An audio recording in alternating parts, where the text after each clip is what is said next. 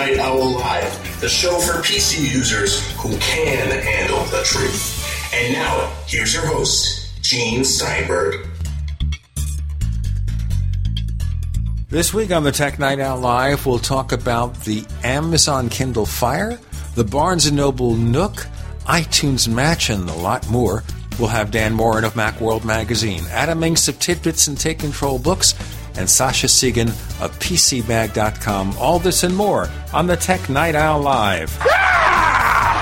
So finally, 2 weeks late, Apple releases iTunes Match, and so we've called on someone who, I don't know if he's an expert, but has a lot of face time with iTunes Match. We're going to get the answers from Macworld's Dan Moren.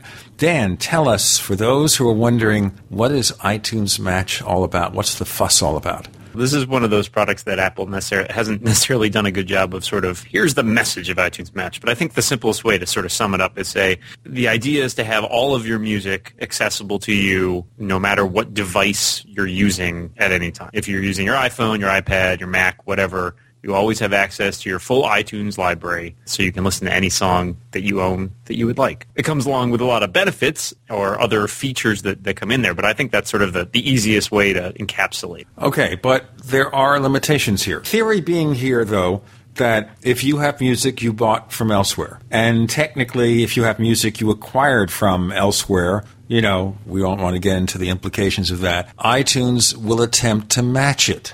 The couple things that happen here are, for one thing, as you said, if you got music that you've acquired elsewhere, say you've ripped it from your CD or you've acquired it from some other place, let's not go into too much detail on that, but then this is in your iTunes library. Rather than having you just upload all your music, which is something that competing services like Google Music's forthcoming sort of, I think it's in beta right now, Google Music, and Amazon's Cloud Player. Well, of course, remember, by the way, that everything from Google is beta. Anyway, the way that and Amazon system work is you have to upload all of your music. You're basically just using an online storage service. You upload all your music to, some sort of storage service, and then you can listen to it using a web browser or, in some cases, an app.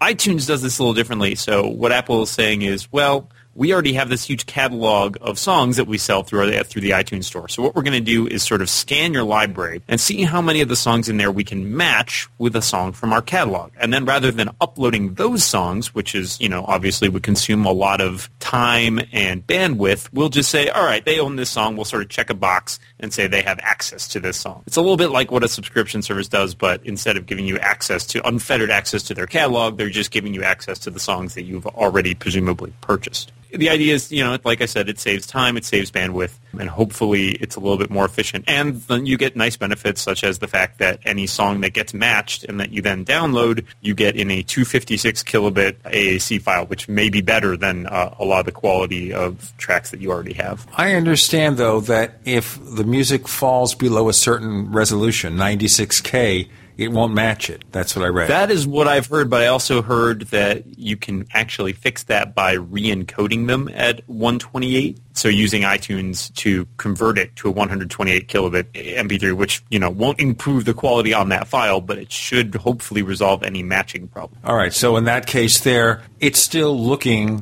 for the iTunes equivalent.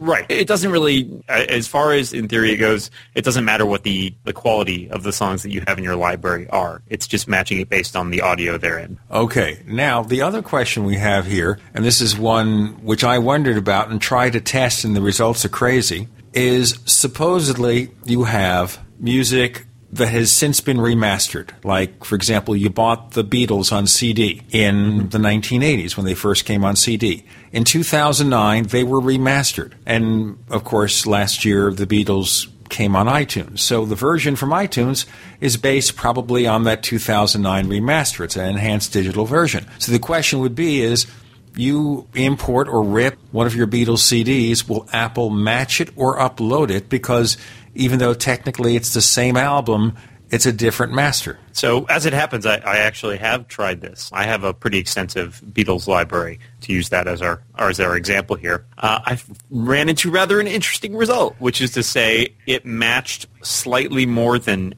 half my songs. I actually have a list here. I'm just going to glance at really quickly because I made some I want smart to talk to you playlists about with all the this match because versus I ran upload. into the similar situation. Yeah, I ended up with about 145 matched songs and 80 uploaded songs. And they were a mix.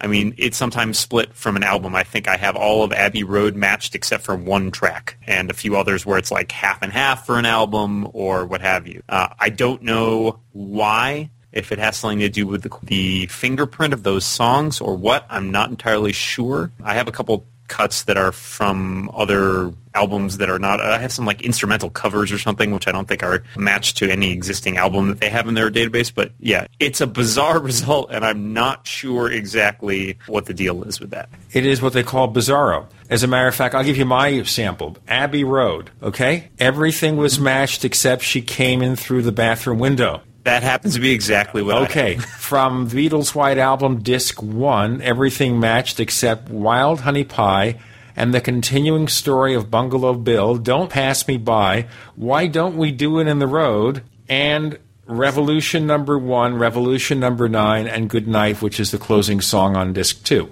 For Help, it's You're Gonna Lose That Girl and Ticket to Ride were uploaded, as was Dizzy Miss Lizzy, but the other songs were matched. Go figure. Yep, very similar to what I'm seeing. And it may just be that their catalog is still, or at least, whatever database they're using to doing the match is possibly still incomplete, or there may be, I don't know. It's interesting that we seem to have a lot of the same songs that did not get matched. Well, I assume if it matches a song for one person, it matches it for the other. If it uploads it for you, it uploads it for me. It's in theory, it's yes. not I mean, the the Gene question is- Steinberg database or the Dan Morin database. Right. So I think what this helps potentially eliminate is the idea that it's just, say, a corrupted song file. Because that's a potential. I've ran into a couple incidents where things have failed to match because there's an error in the audio file. So by saying that we have the exact same tracks that fail to match, it potentially eliminates the idea that it's just a one-off error in those It's files. not you. But hopefully it's not me. But, I mean, it's possible that they may be refining the database. While this was in beta, I know that they didn't have a complete database yet, so not all songs would match at the time. And so they sort of, as it incremented through the beta process, they expanded that and more songs matched. So it's possible they're still incorporating that. I mean, there are millions of songs on iTunes, and maybe they've got a lot of them, but not all of them yet, or maybe it's just the algorithm needs some refinement. Now, the obvious question here is there a way to force iTunes Match to rescan all your tunes, or do you have to delete everything and start again? I haven't figured this out yet. In cases where there's actually an error, so instead of saying matched or upload, it gives you an error, I've found that you can if you re-encode the song, or if you save it using an audio editor like Fission, which does lossless saving, that may actually iron out some of those problems, or converting it to an AIFF. I don't know about forcing it to rematch things. That's something we're investigating. Oh, okay. Well, it'd be good to know also whether Apple will basically give you a chance to rebuild the database, have it rescan all your tunes one more time and see whether it needs to deal with the uploaded songs or the matched ones, or maybe the best answer is leave well enough alone for a while and then try again in a couple of weeks. Yeah, I think that's not a bad idea. I'm looking about All it. right. Oh, okay.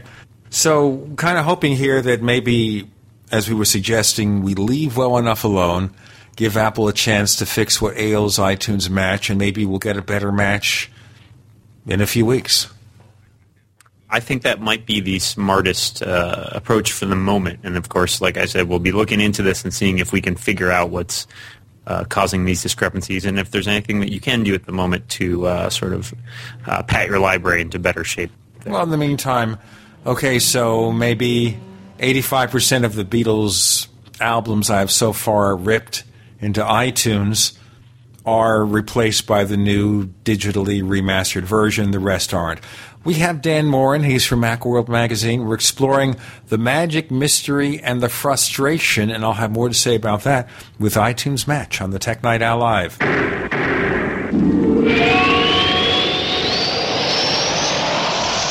Okay, folks, in today's fast-paced work environment, getting everyone in the same room for a meeting can be challenging, especially when they work in different locations. And that's why I use GoToMeeting with HD Faces by Citrix. It is amazing. You can collaborate online by sharing your presentation. While seeing colleagues face-to-face in high definition, they can hide their blemishes. Video quality is so clear and natural, it's like being in the same room. And all you need is an internet connection with a webcam. It's that easy. So here's what I can do. For example, on the Paracast, which I host with my friend Chris O'Brien, we live in different locations. We need to share something, a document or something like that. All I have to do is call him up with GoToMeeting, and I say, Chris, take a look at this, and he said he's ready to go. You can try GoToMeeting with HD Faces free for 30 days. Visit GoToMeeting.com, click the Try It Free button, enter the promo code PODCAST, use the promo code PODCAST. Making the right decisions is a challenge to investors. Are we going to see economic growth, slide into a recession, or at worst, depression? Hi, Ted Anderson from Midas Resources. We all know when a company acts irresponsibly, divesting ourselves in a move towards safety is prudent. When the market becomes volatile, U.S. Treasuries are a safe haven. But what do you do when the U.S. government overextends itself and spends beyond its means? Many investors are turning toward gold as a common-sense alternative to traditional paper investments. Midas Resources has put together a powerful book titled 10 Reasons to Own Gold, discussing costs, benefits, risks, featuring full-color illustrations, weights, and measures. The book is free and can be yours by calling 800-686-2237. Paper investments are dwarfed by gold's 6,000-year history. Discover how gold may be right for you and your IRA by calling 800-686-2237. Whether buying or it's time for you to sell, the book is free. Call 800-686-2237.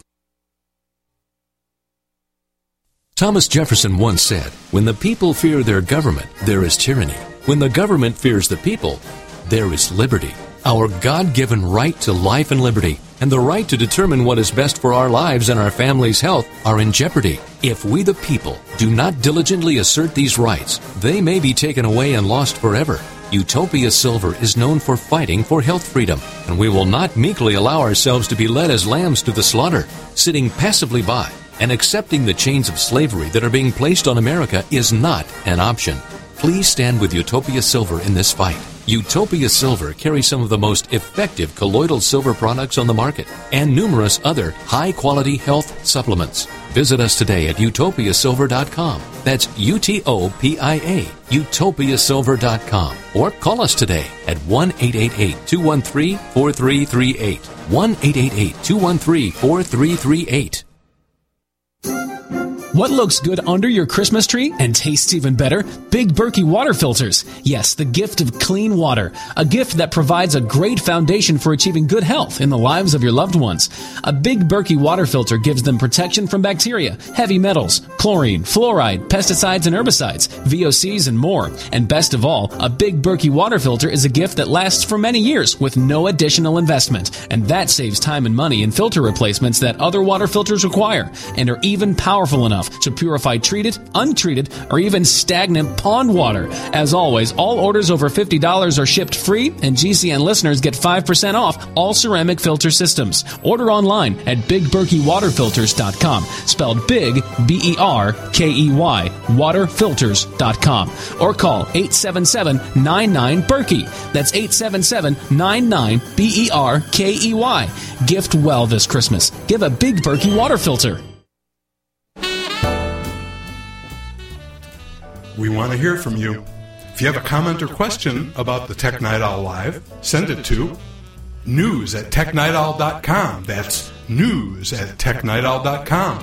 And don't forget, you can visit the famous Tech Night Owl community forums at forum.technightowl.com. Get in on all the action. That's forum.technightowl.com.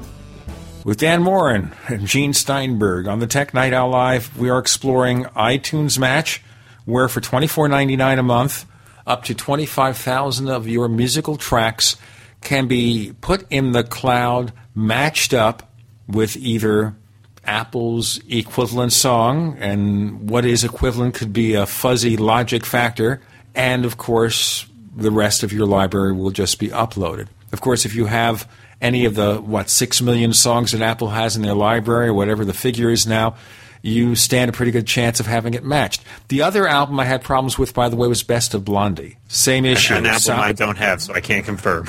Well, you're not a Blondie fan. You're not that old. I have a few of their songs, but I don't have that particular album. But there are, I ended up with, I'm trying to remember how many songs I ended up with. It did a pretty good job. I think somewhere over 65 to 70% I got matched, but there is definitely a significant chunk that did not. Now, the other question I guess I would have over all this is, obviously we don't want to say you did it. Did you check any songs that may have been acquired from a place we can't mention and see if Apple would match those? I will say that I have plenty of songs that got ripped from CD, which matched with no problem, and that I didn't notice any pattern among the songs and where they were acquired from that suggested it would not match some songs, but it would match other songs. Okay. To be diplomatic. We appreciate your diplomacy. Now, in other areas of iTunes Match, any glitches other than the matching issues? I think it's very early, obviously, and so it's hard to tell exactly what's going on. I haven't noticed anything that's too sort of endemic. I've noticed little things here and there that are interesting. For example, keep in mind that iTunes on your Mac lets you stream a song instead of downloading it. When you play it on your iOS device, it basically downloads a copy first. That's nice in some ways because it means that if you play a song and then you go back to that song later, you don't download it twice, or you don't stream it twice, essentially. If you run into a place where internet access isn't very good, or the cell phone is not connecting properly because you're in one of those so-called dead spots, you're not stuck with the inability to listen to music.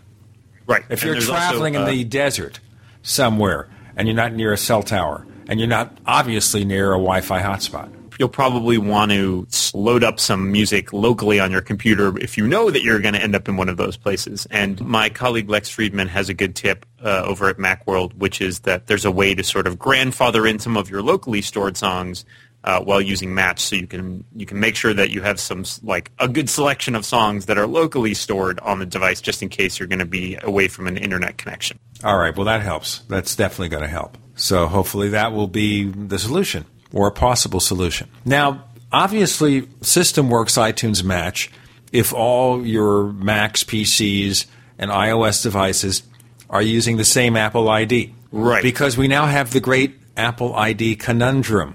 And that is, a lot of you, people out there, and I'm sure that, very few have just one Apple ID. Different family members have different Apple IDs. But Apple has not yet figured out how to reconcile that dilemma. Now, yes and no. As it turns out, and this comes from another tip from one of my other colleagues, Serenity Caldwell, it turns out that you can actually, essentially, let's see if I can remember exactly how it works. If someone else authorized you to play music on their computer, so, for example, my colleague Serenity had tracks that were purchased using, say, her parents' iTunes account at some time in the past. It turns out that if your computer is authorized to play those tracks, that you can, in fact, match them, I believe. And if you then download those tracks and somehow your computer becomes deauthorized, the downloaded tracks should still be available on your computer. So there's kind of a loophole. I don't know if it's something Apple will correct or if they'll just say, hey, we'll leave well enough alone. But it does seem that there is some facility for having tracks from multiple iTunes accounts. And in fact, the version that you re-download will bear your username in the metadata instead of the original purchasing account. I got a worse problem, though. Now imagine, for example, if for whatever reason your iPhone in the past 90 days was set up with a different Apple ID. Yeah. Now there's a problem. And it could be a mistake. I logged in with the wrong one. Let me log out and log in with the right one. Now try to run iCloud and iTunes Match on it and see what it tells you. That is not something I have tested, but yeah, you're absolutely right that the Apple ID issue, especially now that it's linked to iCloud and iTunes, there starts to get some trickiness when you're dealing with multiple IDs. And unfortunately, there's not, I think, a really good solution at present for dealing with that. Okay, here's what happens. And I ran into this situation where I had a problem because obviously when I went to iCloud, it's using my MobileMe account. But I use a different Apple ID for iTunes, one that I've had since day one of iTunes. So I worked with someone from Apple's Express Support chat line. If you have iCloud and you have certain types of problems, you can actually have a one-on-one online chat with someone from Apple. Okay? Very convenient. You can't do this with iTunes. iTunes is all email. If you want to resolve anything by telephone, and of course your iOS device is not currently under warranty, well, then you can pay $49 per incident unless you can convince them it's Apple's fault. So that's how it goes. But by the way, wait till you check the prices to get support from Microsoft Word, which I think is $259 each incident. Did you ever see that, Dan? We won't talk about that. I haven't, yeah. I haven't dealt with Microsoft. Oh, you don't want to. Okay, so here's the situation. So in order to separate this, I reset my iCloud account to include my standard Apple ID and set up my MobileMe username, which is now an iCloud email account, separately. Fine. Somewhere along the line, my iPhone, which was at that point, I guess, synced with my Mac, got to thinking that my MobileMe account was the Apple ID I was supposed to use. So when you fix that, suddenly you're told, well, you're now trying to use iTunes Match with something that's run by another Apple username. You got to wait 90 days to fix it. Okay? Are you with me so far? I'm so far with you. It's convoluted. It's very convoluted here. In other words, if you ever enter a different Apple ID on your iPhone, even if it is the result of being synced with your Mac, something that Apple tells you, which of course is my case here. Apple told me what to do to kind of separate the accounts on my Mac. It was inherited by my iPhone. So now I have this message anytime I try to turn on iTunes Match, it says that an Apple ID is already in use. Are you with me so far? An Apple ID is already in use, and you can't change this for 90 days. That means for 90 days on the iPhone, I cannot access my music from iCloud. Now, I have an option. I could just sync the music from iTunes. It'll download, like it did before, it'll download my music, it'll download my photos. Everything can sync with my Mac and fill up the storage that way. That's the workaround. But I can't use iCloud and iTunes Match on that iPhone until this is sorted out. And I've complained to Apple support. We'll let our listeners know what happens. We have Dan Moren from Macworld. I'm Gene Steinberg. You're in the Tech Night Owl Live.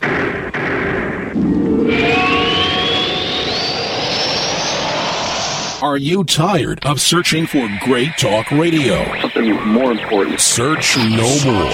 We are the GCN Radio Network.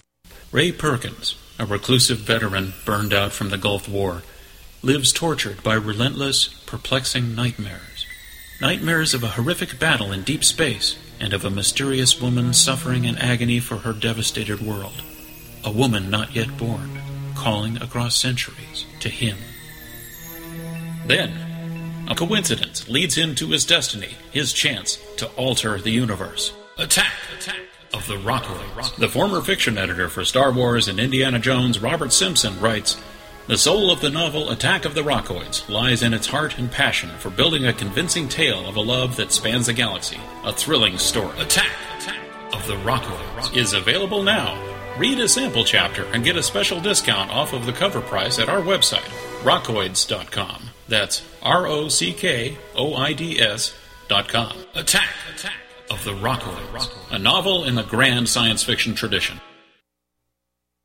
Ready for cold and flu season? Now's the time to get ready and save during the pre-winter sale at herbalhealer.com. Stock up on powerful, natural flu fighters like olive leaf extract, elderberry power, and grapefruit seed liquid. Don't forget your vitamin D3 this winter. Right now, herbalhealer.com has 120 soft gels, 1,000 IUs on sale for only $9. And remember, herbalhealer.com offers eFoods Global products. Delicious, premium, storable foods that contain no MSG free, no trans fats, no GMO, and have a 25-year shelf life. Click the eFoods link on herbalhealer.com and try eFoods storable meals for free. Bookmark herbalhealer.com, then experience live chat, correspondence courses, and sign up for our free newsletter. As always, new customers get a free 128-page catalog with your order. Log on and hit the pre-winter specials at herbalhealer.com. Healing the world with nature, one person at a time, since 1988.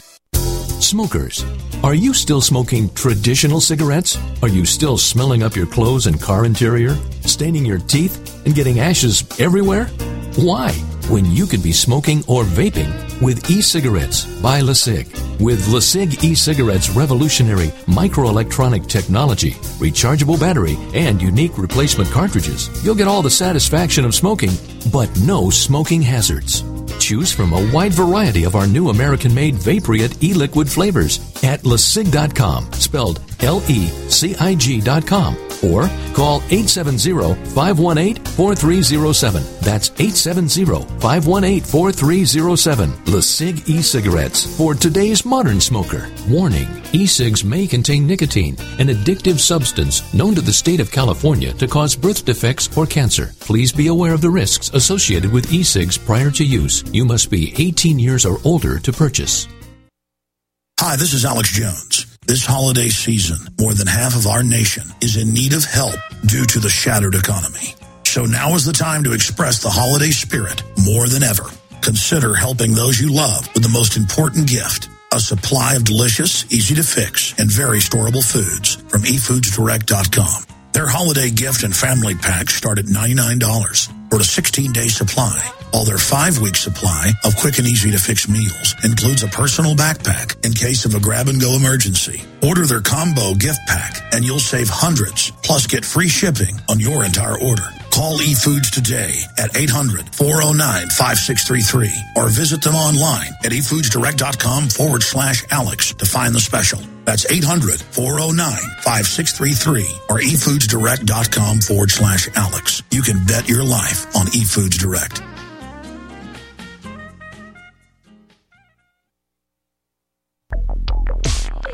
Live with Gene Steinberg. It's the Tech Night Owl. Because you never know what's going to happen next.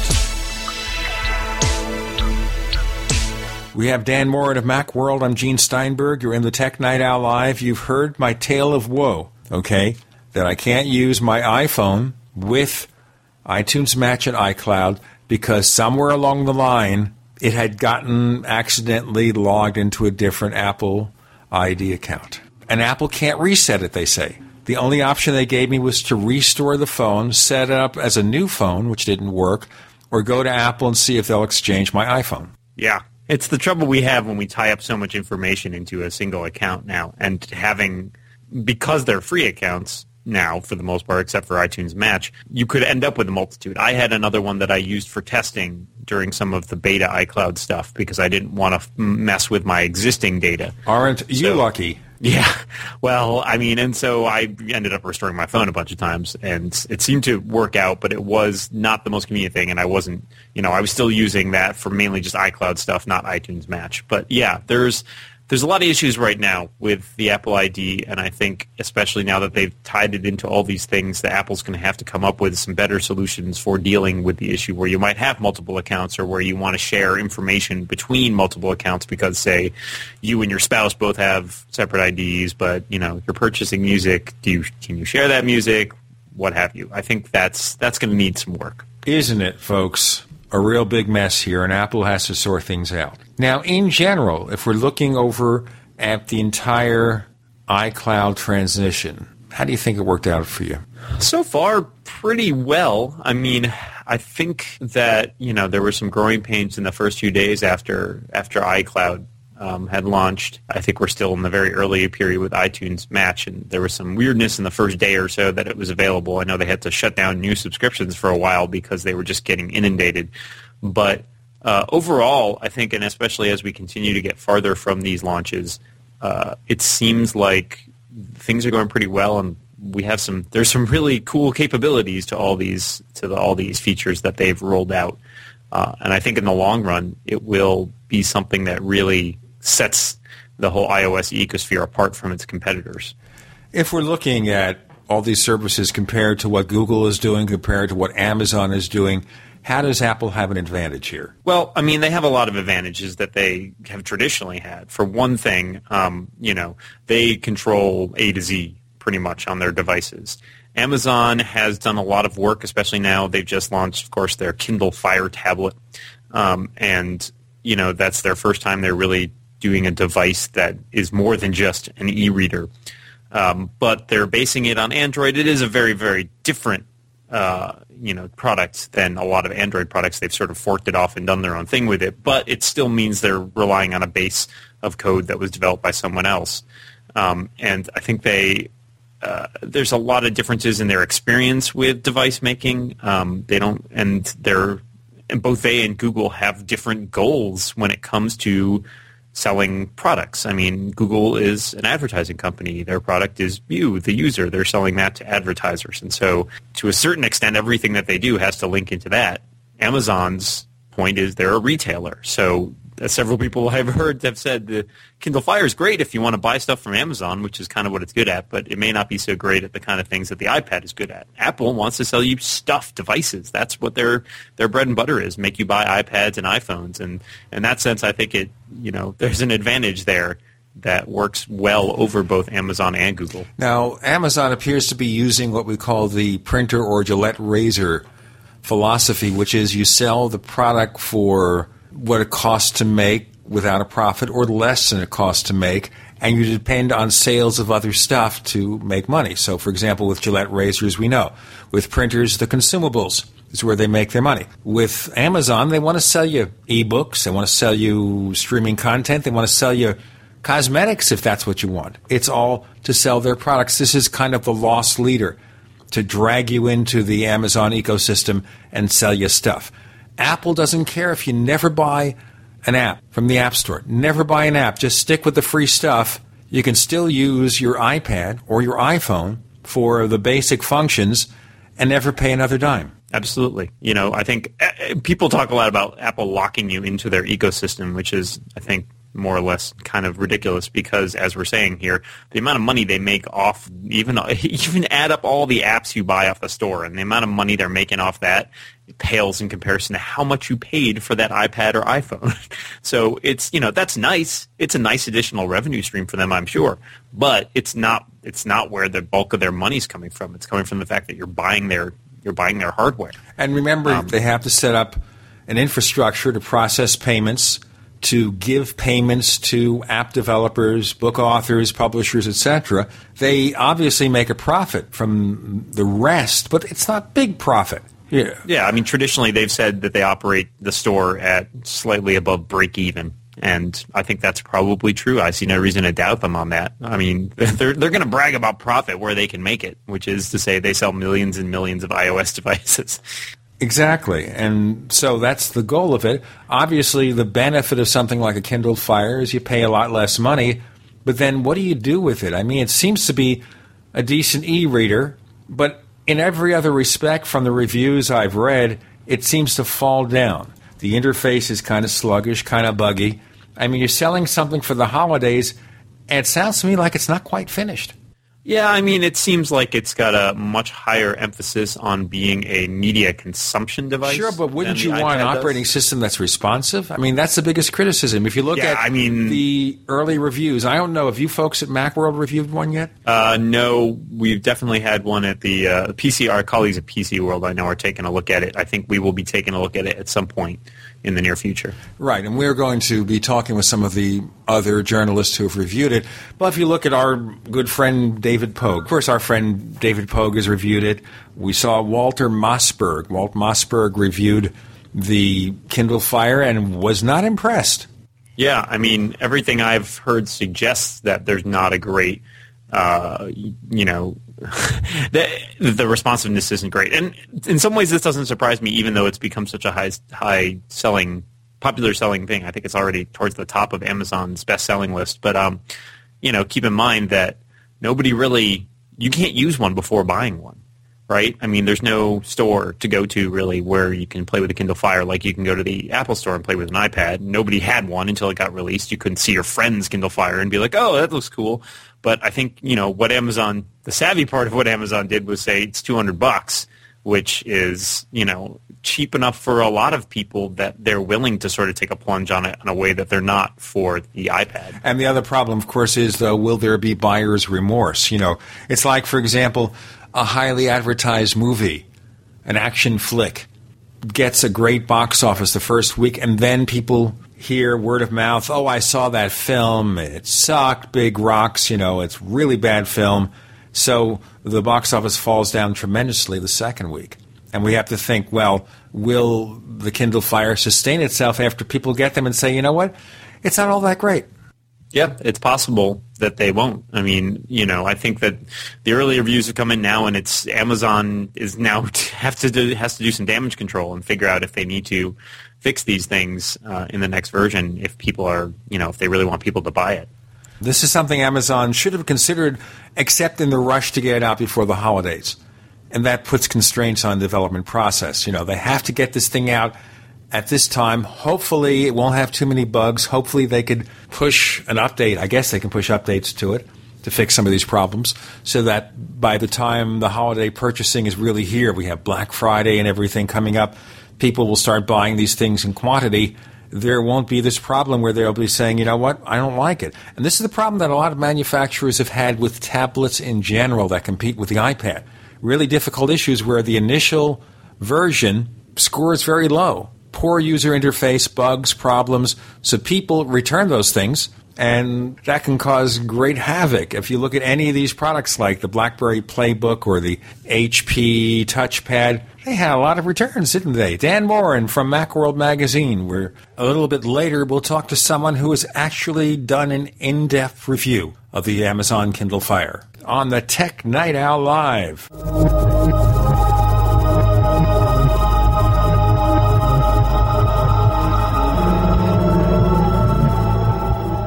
The GCN Radio Network, providing the world with hard-hitting talk radio. GCN. Great talk radio starts here.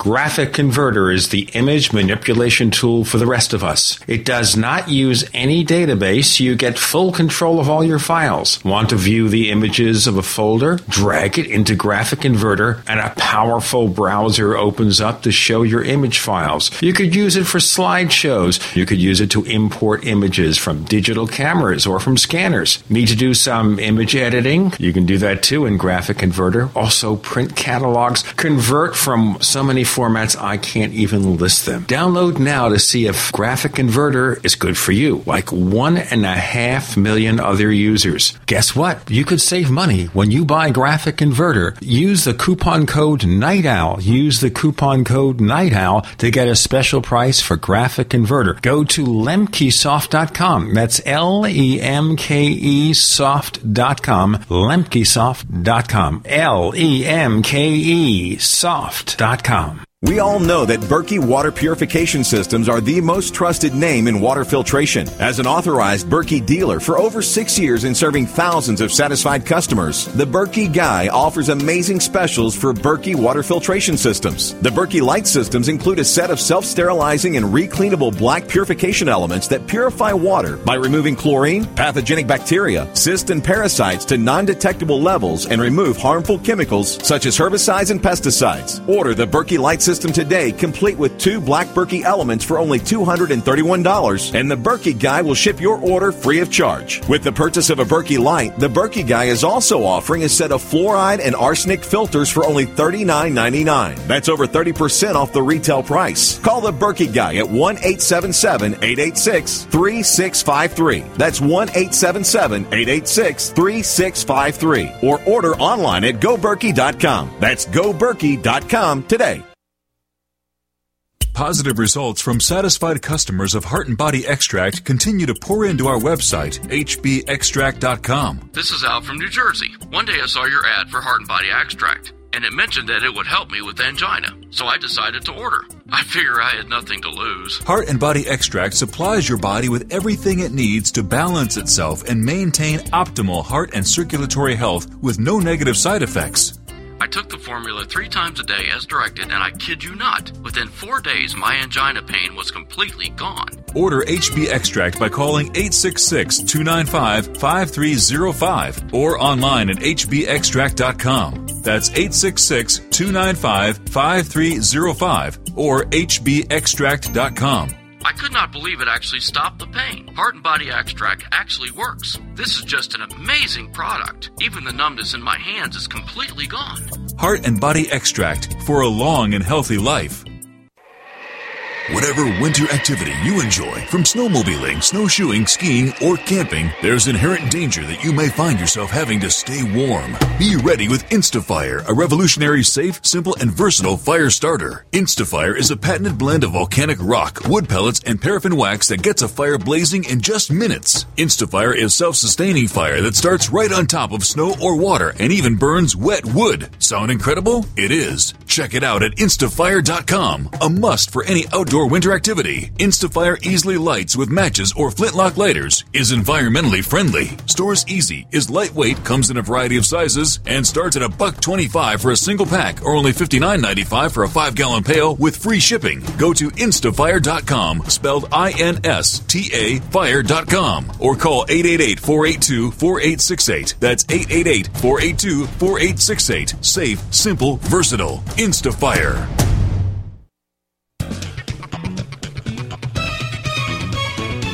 Do you know what's going to happen next? Well, here's the Tech Night Owl. Live with Gene Steinberg. We have Dan Moren of Macworld Magazine. I'm Gene Steinberg. You're in the Tech Night Owl Live. And we switch from the iTunes Match conundrum and some of the early bugs like the one I'm having with my iPhone, and we've gone into some of these other tablets that compete with the iPad. Have you played with many of those devices? Which ones? The Kindle and the Well, touchpad? Obviously not the Kindle, but the touchpad and the BlackBerry Playbook, that thing. I haven't really had a chance to use most of the Android tablets, mostly because it seems like every time they come out, they're kind of underwhelming. I briefly had a hands-on with a friend, had a Motorola Zoom, but I think that may be the only one that I've actually really spent any time with, and that was not very long. They kind of have the same problem that Android phones do, which it seems like there's a better one, quote-unquote better one, coming out every week, right? I haven't really had the chance to spend a lot of time with them before people sort of write them off. That is the problem here. They get out so many products so quickly that nothing ever catches on. You know, there's no commitment to a single product. We're going to promote this product because we're stuck with it for a year. Let's get it right. Oh, it doesn't work. We'll bring out another product next week. Yeah, that's the approach in some ways with these companies who, you know, are more focused on sort of copycat and trying to capitalize on the wave, right? There's been a huge success with things like the iPhone and the iPad, and I think a lot of people are now saying, oh, we got to get into that market fast. They're interested in being there, but they're not necessarily interested in putting in the time to make a competitive effort there. It is. Release it now. We'll figure it out how it works then. And isn't that what Google does? They keep throwing out new versions of their Android OS. And before you get a chance to look at one, they've got the new version out. And that drives you dizzy. Right. I think it's an issue, but it's, you know, kind of the way, it's the difference in philosophies because, you know, keep in mind that, you know, Google is not making these phones really, right? They're licensing their operating system. So to a certain extent, it's within their interest to get as many vendors on board as possible. And, you know, I think those vendors are not necessarily as concerned with maintaining that forward upgrade path, right? Because they'll just come out with a new phone. And then we have to look at the way the Google ecosystem is fragmented. Now, remember that the Kindle Fire uses Android, but it's so heavily laden with Amazon's own refinements that as far as an Android OS device, it might as well exist on a different planet. Yeah. I mean, it's not really Android, right? It's its own thing that's just happened to be forked off of Android, and so it sort of used it as a launching pad, but it's totally Amazon's turned it into its own thing. And I suspect they used it as a place to start, right? Because it's a lot of it's certainly pretty hard to build your own operating system from the ground up, and Amazon really has no experience with that. So might as well leverage some of the, you know, this freely available software to do that. Now, that's the other issue, too. Amazon has always been a reseller of other people's products. Now, suddenly, they're getting into the game of producing their own gear. So, do they have the infrastructure for that? I guess the Kindle has been pretty successful as a standalone, single-purpose book reader. But when you try to expand beyond that, what is Amazon's expertise? At least when Apple came out with the iPad, we knew they'd built a Newton back in the 1990s. They've been building consumer electronics gear since the 1970s. They have a little background. Where's Amazon's background? Right. Amazon's background's in selling stuff, and that's what they do best, right? They're a great retailer. I love ordering stuff from Amazon. It doesn't mean I necessarily want to buy a tablet from them, but... Well, I guess as an e-book reader, maybe there are advantages. They also reduce the price of the other Kindles, but you get ads with them. How's that work? Yeah, I actually have one of the new Kindles, the low-end one, the non-touch one, because, again, it was $80, like you were talking about with the razors and the blades. It was $80. I was like, I've kind of wanted to check out a Kindle. I read a lot of books, so I figured $80, that's really, you got me. So I bought one, and it's got these special offers on it, which are very special. It's not that bad. It doesn't bother me because the only place they show up are on the sort of the screensaver when you're not using it and at the bottom of the main menu. So they're not particularly invasive. They don't come up like while you're reading or anything like that. It's not like pop-up ads. And for me, it's an exchange I'm willing to make. And plus there's the alternative of saying, well, if at some point down the road I want to get rid of them, it's like $30 to get rid of them, and I might consider paying that. But right now it's kind of a secondary thing. I don't use it let me clarify here. Okay. You can get it ad-free by paying more money. Yes, you can. You can pay $30 at base. The current Kindle, the non-touch version, is $80 with special offers and $110 without special offers. If you buy the version with the special offers and at some point say, I'm sick of these ads, I would like to turn them off, you can pay the difference in order to turn them off. So it's ad subsidized? More or less, right? I mean, the same way that they're taking a bath by saying we're going to sell this and hope that we make it up in you buying a lot of books, but they're sort of adding an additional subsidy by saying we're going to put ads on it. Now, to be fair, a lot of the ads are pretty, there are some good offers on there. There are some things that are reasonable to say, oh, yeah, that sounds actually like a pretty good deal, as with any ad. And they're not really terribly offensive. Obviously, Amazon's selecting certain things. It's not just willy-nilly ads like on the internet. It's not in your face. No, not at all. All right, well, I guess we can go for that. I kind of think that would be okay just for strictly an e-book reader. And then the other question, of course, I would have about a Kindle Fire. It's a 7-inch device, and Steve Jobs has said, and Steve Jobs tends to be right more often than not, bless his soul, that people don't want 7-inch tablets. So when you get beyond just basic e-reading where 7 inches is just fine, well, we have to see how people will want to do other things on their Kindle Fire. We never know.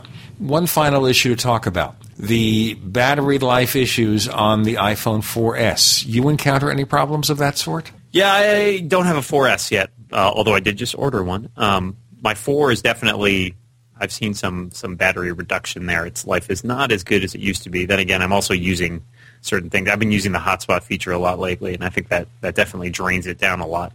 But yeah, there are still some issues. It does seem like the battery life under iOS 5 is not as good as under iOS 4, even after the recent patch. And I know that Apple is investigating a few isolated issues, they say, with even after 5.01 was released. So we'll see how that goes. So next there will be supposedly a 5.0.2. There already are rumors about it, by the way. Yeah, I've heard, but I don't know. I have no information about that specific. About all we hear is if Apple cedes a beta version to iOS developers, that will get into certain sites who carry information of that sort.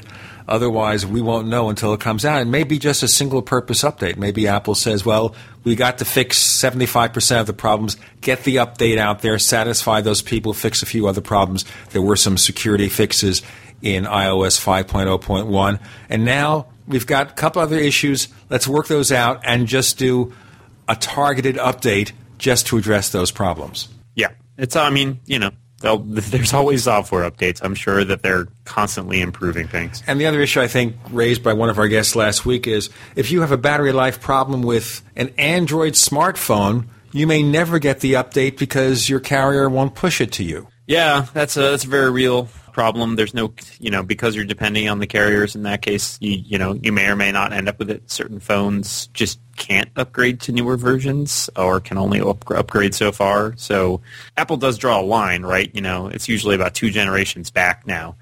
So there are some, there are definitely some phones that can't do, your 3G. An iPhone 3G can't run iOS 5. So, that happens. But they're fairly clear in delineating that, and it's not a matter of, because there's only a couple models of phones, and it's not as though they release several phones at once. They have, gradient, like every year they release a new phone. So they'll say, well, no, that one's older, just it doesn't have the horsepower. But since there are multiple Android vendors with multiple models of Android phones, you never quite know what you're getting. It seems like kind of a crap. And also remember that some of the smartphone makers who have Android devices will fiddle with the operating system. They'll put their own custom themes and features, not to the extent that Amazon did with the Kindle Fire, but some changes which kind of forces you to go to them to get the upgrade. Right. Yeah. So I think that, it's even more fragmentation, really, and I think that's a very distinct approach from the way that Apple does it, which is the goal is to eliminate fragmentation as much as they can. Also, dependable. You have a problem like this. What if there was a severe security problem? And by the way, there were some security fixes with iPhone, iOS 5.0.1. Well, if you have a brand spanking new Android smartphone from Motorola, Samsung, HTC, latest and greatest, a security problem, will you ever get the necessary update? What's going to happen? It's an open question. I think it's one of the things that Google needs to address in terms of going forward with its platform, is how it's going to handle that, because it is a serious issue if somebody figures out how to exploit something in an older version of the Android software, and those people have no upgrade path. What is Google just going to tell them to throw it out and buy a new phone? Because certainly seems $350 in early termination fees. Take your pick. Anyway, what do you have coming up for us in Macworld? Well, we'll be covering a lot more iTunes Match stuff as we sort of delve into its ins and outs. And, well, we're coming up on the holiday season, so I'm sure we'll have plenty of holiday-related stories on Match. And, Dan, I wonder if other people are going to run into that Apple ID conundrum that I encountered. Yeah, I know we did a little bit of looking back when iCloud first launched into what you can do with multiple IDs, but I suspect the problem will become more widespread if it's really a major issue. Thank you so much, Dan Morin, for joining us on the Tech Night Owl Live. Thanks.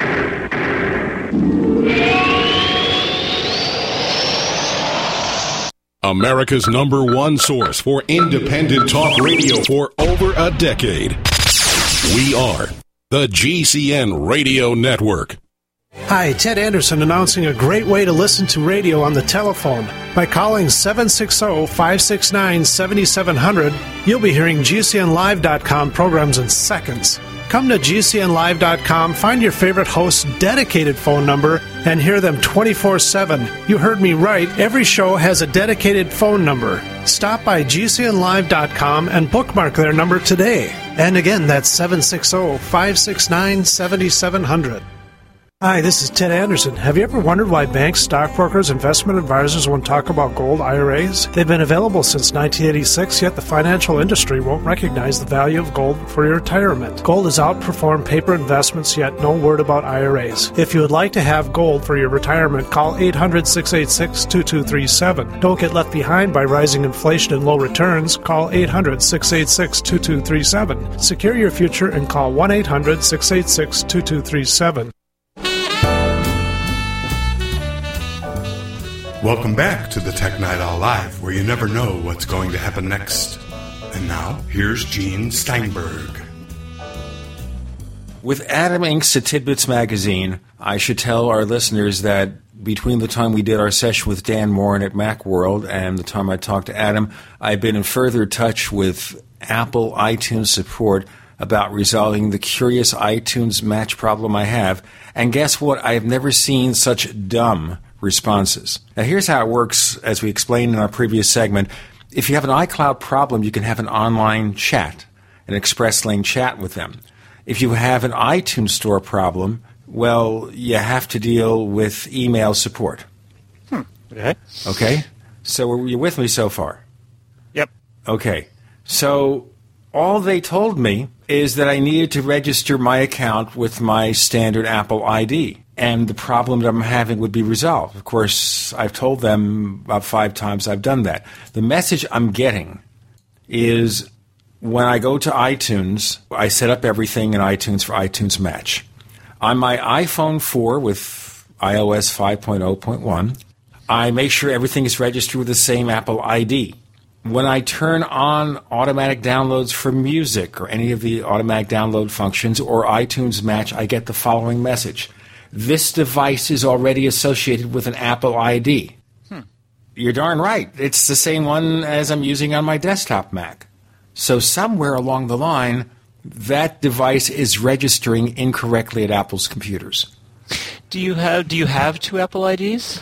I have several. I have more than two. Yeah, most of us do. So. Yeah, I have three that I've ever used, but the only other one that they might consider an Apple ID is the one for iCloud because of the Mobile Me account. Right. I moved Mobile Me, but I registered iCloud on my Mac using my standard Apple ID, for otherwise it wouldn't sync with what about iCloud. Yeah, I was going to say, because the one thing you can do differently with multiple Apple IDs is you can use two Apple IDs on an iPhone, one for sort of purchases and iTunes and all that, and the other for iCloud backups.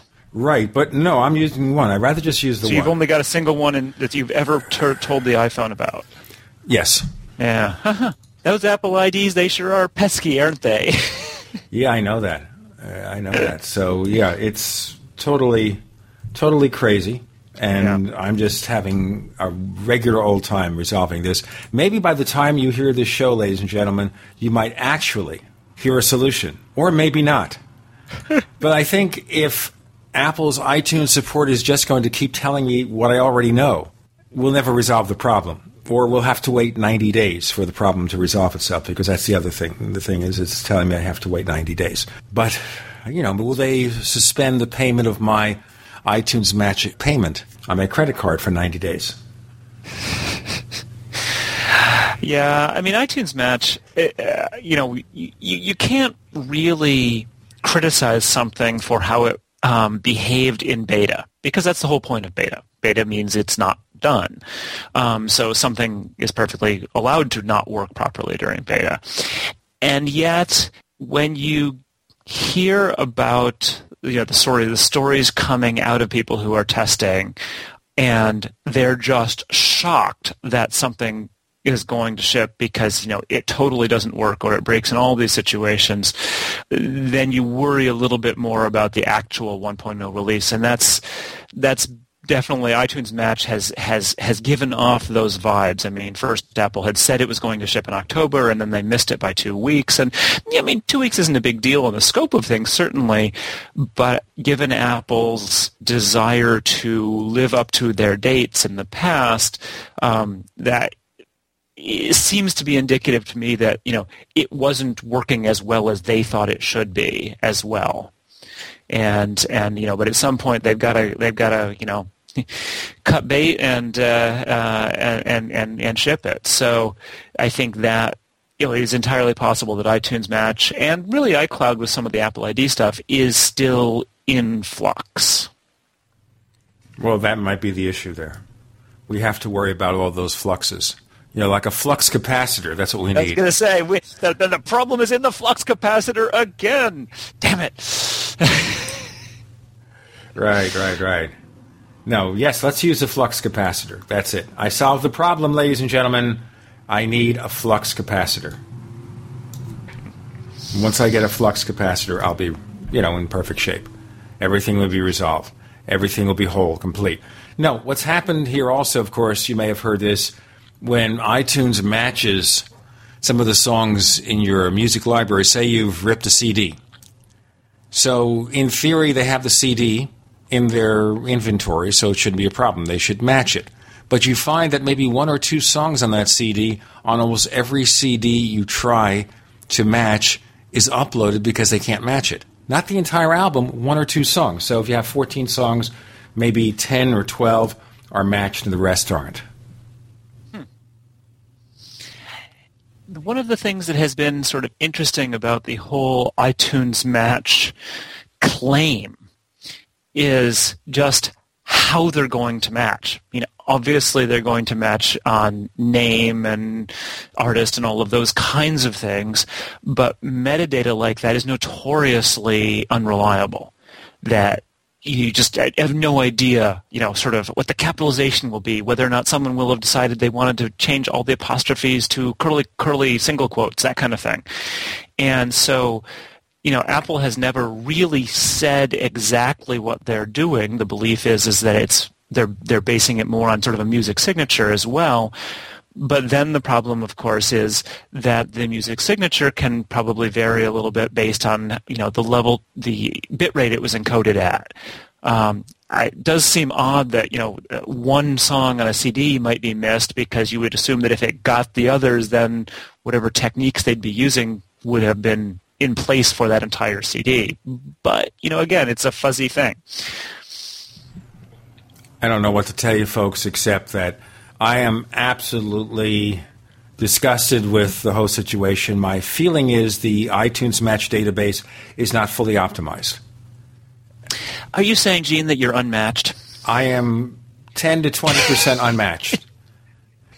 My matches are lacking. I might just take a match and burn up the whole thing. I'm wondering whether I should do that. And I have to admit, for reasons, sort of unrelated reasons, I have put off signing up for iTunes Match because I wanted to be able to, follow the process with someone else if need be and all that. So at this point, I can merely say that I'm matchless. So. Well, match less rather than match more. I think that's the problem. Let's just, we didn't need to match ourselves. Or light a match or give it up. Now, seriously speaking here, I expect the database at iTunes Match is a pretty complicated affair. Yes. Very difficult to operate. Yes. And therefore, it's probably going to take a while before Apple sorts it out. There is a feature, of course, on iTunes in the store menu called Update iTunes Match. And I expect that at some point in time, if they fix the database, this will allow everything to self-correct. Yeah, and hopefully, with all of these kinds of things, you're absolutely right. This is a whole lot harder behind the scenes than you could possibly imagine, especially because not only is it a hard logical problem, but it has to scale across millions of users. So, at that point, you're not just doing sort of simple, I don't even want to say simple, you're not doing just sort of database comparisons. You're doing database comparisons that have to scale across massively parallel databases. And so at a high level, it's relatively easy to explain what iTunes Match does. At a low level, it must be insanely complicated. And so I'm not really surprised they're having these kinds of troubles. Hopefully they will have done have created a situation where, that they will be able to continue to improve how well it matches as you go, as they improve their algorithms and as their database gets more tracks. I mean, if nothing else, new songs will be coming out. They need to be able to handle those as they come out, too. Well, I only hope that these things will be sorted out. Maybe they assume that people will be inclined to put up with a few odds and ends and eccentricities. But Adam Inks is not eccentric, or maybe he is. No, you have to be rich to be eccentric. Otherwise, you just... Oh, okay, yes. Yeah, otherwise, you're just plain nuts like I am. I'm Gene Steinberg. You're in the Tech Night Owl Live.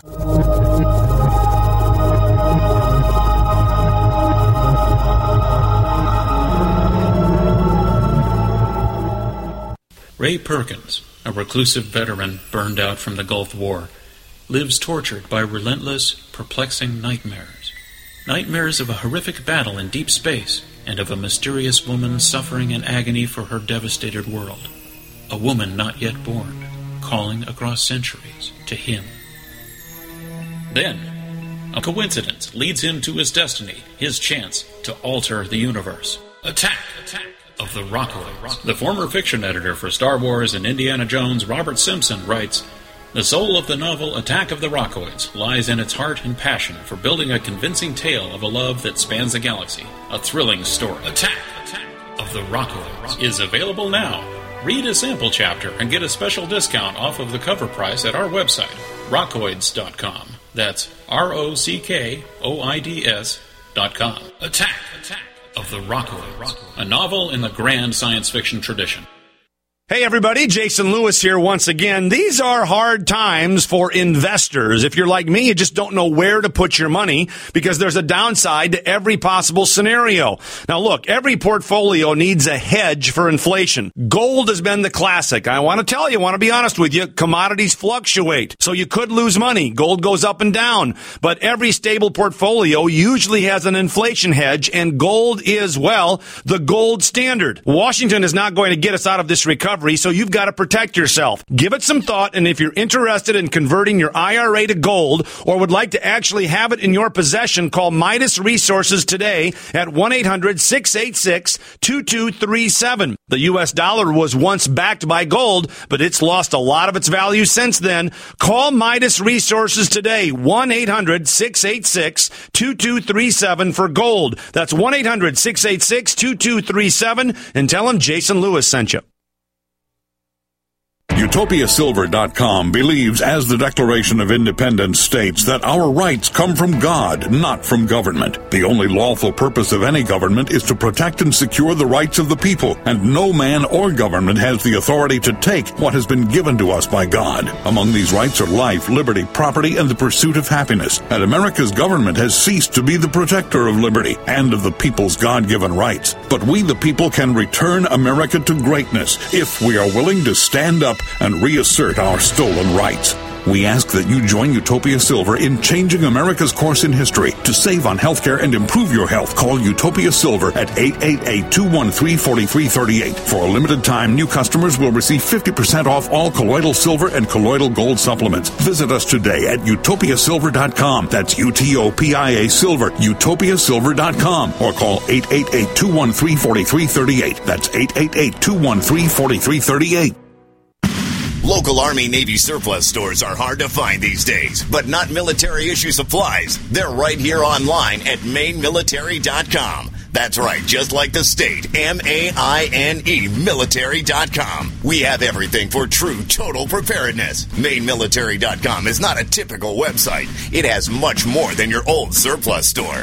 Quality military-issue survival gear like canteens, mess kits, utensils, gas masks, filters, and chemical suits. Magnesium fire-starting tools, strike anywhere, waterproof, and storm matches. First aid kits, splints, tourniquets, parachute 550 cord, military manuals, sandbags by the bale, and a huge Molly assortment of vests and pouches for every need. Call 207-989-6783, 207-989-6783, or visit mainmilitary.com. That's M-A-I-N-E, military.com. The main name in military supply. We want to hear from you. If you have a comment or question about the Tech Night Owl Live, just send it to news@technightowl.com. That's news@technightowl.com. And if you want to catch up on past episodes, we have hundreds of shows for you to download direct from technightowl.com/radio. That's technightowl.com/radio. Or check us out at iTunes. With Adam Inks to Tidbits Magazine, I'm Gene Steinberg. You're in the Tech Night Owl Live, and we focus on the early growing pains, teething pains for iTunes Match and my problems, which may not be resolved for another 90 days. We'll have to see. Let's move to another story here. Now, of course, you have Take Control books. They are available as ebooks from Amazon. Therefore, you acquire Kindles from time to time. You just acquired a Kindle Fire. Had much of a chance to play with it yet? I haven't had much of a chance. It arrived literally, late yesterday afternoon, and we've had the 12-year-old coughing at us for 9 days. So it wasn't a great day to jump into playing with a new device. But I have read some of the early reviews from people who got ones ahead of time. I'm looking forward to playing with it. And I think that one of the things that's going to be really interesting about the Kindle Fire is that whereas previous Kindles made no bones about being anything other than ebook readers, they were not attempting to be iPad competitors in any way, shape, or form. The Kindle Fire, although I would say that Amazon is for the most part still not setting it up as an iPad competitor, it's more obviously in that range. So, previously Kindles were e-ink devices, so they had these really slow to refresh screens, like a second to refresh, which you really notice, as opposed to, a color touch screen interface, which is what the Kindle Fire has. Kindle Fire is an Android-based tablet, although it's a completely customized version of Android such that you don't see all the normal Android stuff. Amazon has kind of taken over the interface entirely.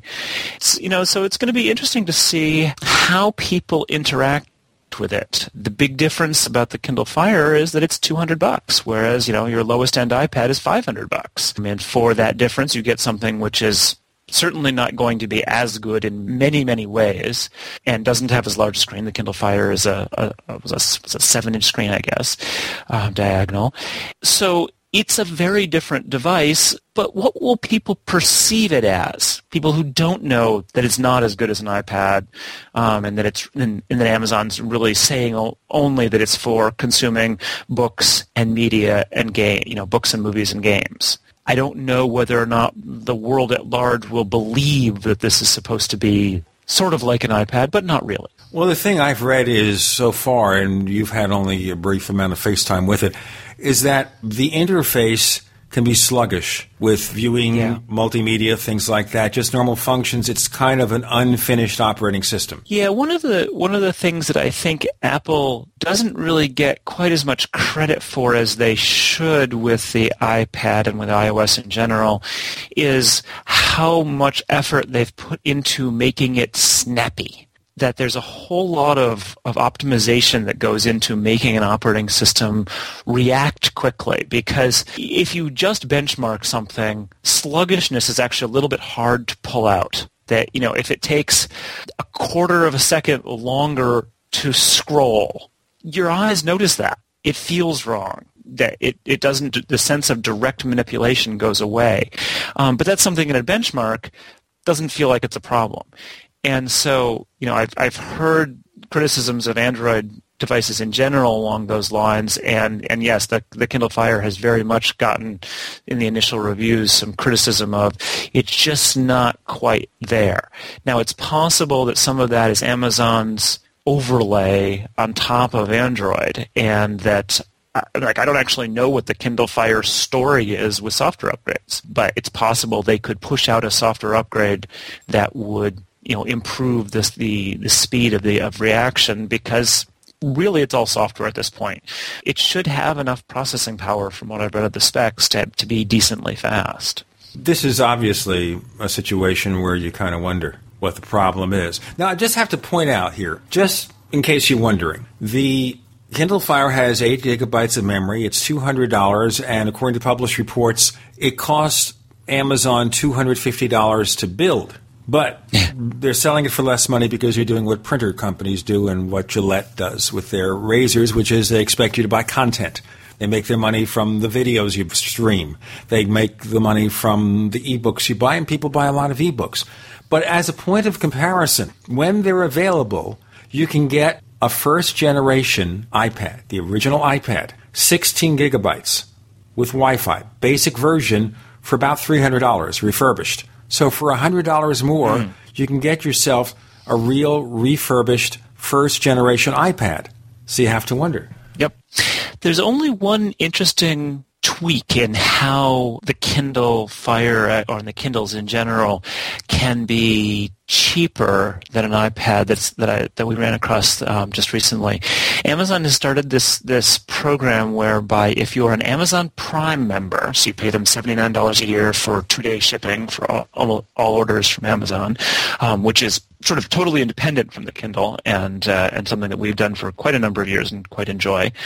If you're an Amazon Prime member and you own a Kindle device, as opposed to just using a Kindle app on your iPad or iPhone, then you can now borrow one book per month from a list of like 5,000 books, including a whole lot of bestsellers. That it's I won't say it's the New York Times bestseller list, but there's a ton of stuff on there where you think, oh yeah, that's, I've seen that book. That's Michael Lewis's Moneyball and The Long Short, and things like that. Books that are very, very popular right now. And so if you are the sort of person who who buys a lot of books off the New York Times bestseller list, and you read about a book a month, then you could be actually saving that amount of money by having a Kindle device and an Amazon Prime account that you instead of actually buying an iPad and just using the Kindle app. So, because I personally think the Kindle app is just about as good an experience as an actual Kindle device, and I'm going to be really testing that with the Kindle Fire in particular. Now, I want to ask you one thing in using it. One of the reviews I read, which came from, I guess, PC World, suggesting that the text on the Kindle Fire is kind of fuzzy, not quite as clear and distinct as on an iPad. Of course, Apple gets type. Now, we understand the e-ink version, the traditional Kindle, it's beautifully sharp, but it's black and white. Yes, and slow to refresh. Okay, so I find the slow to refresh more troublesome than everything else. Okay, so the key is here, you have not, I gather, had a chance to see if it's quick to refresh on the Kindle Fire. Oh, I haven't seen that, but honestly, it is. That's not a problem. I mean, e-ink is a totally different technology, e-ink basically has to redraw the entire page at a time, and so when you flip pages, it actually has to look at kind of render what those what dots need to be showing on the next page, blank them all out, and then reset them all, and it just because of the particular way that e-ink works, it is not in any way acceptable for motion. Okay, let's move this. We have to do a little moving here. We have Adam Inks of Tidbits. I'm Gene Steinberg. You're in the Tech Night Owl Live.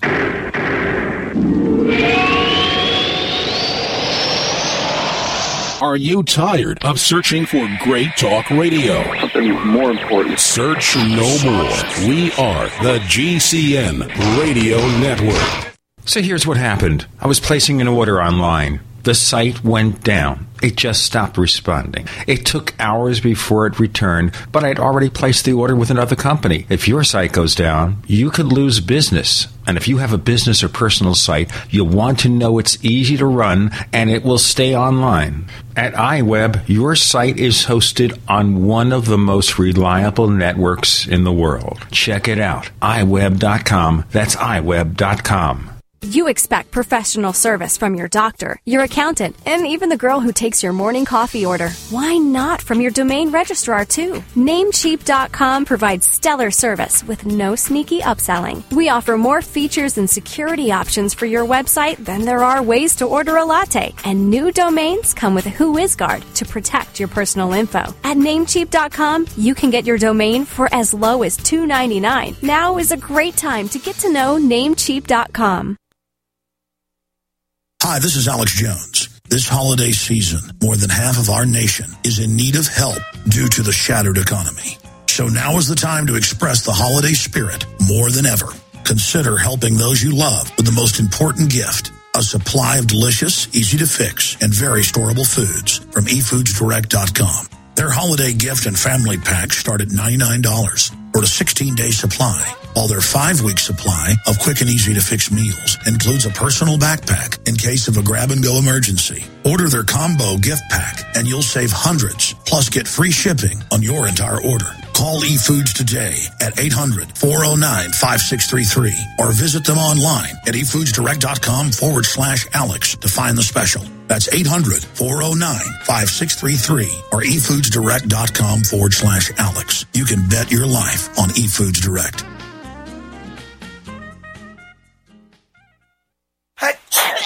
Fight back this cold and flu season with the world's best garlic extract, Ali C. Why Ali C? Because it helps your body fight viruses, bacteria, and fungi. Ali C has been scientifically proven in double-blind studies using low doses to greatly reduce the number, severity, and duration of common colds. Ali C contains 300 milligrams of stabilized allicin, the active ingredient in crushed garlic. Studies show Ali C is effective against MRSA, bacterial, fungal, and viral infections. One tablet of Ali C has the equivalent of 40 cloves of garlic. Ali C supports your body's resistance to all types of conditions and can help lower high blood pressure and high cholesterol. So boost your body's resistance to infection with nature's best garlic extract, Ali C. For more information and to order Ali C, call 877-888-7126 or go to garlichealthproducts.com. That's 1-877-888-7126 or go to garlichealthproducts.com for your Ali C today.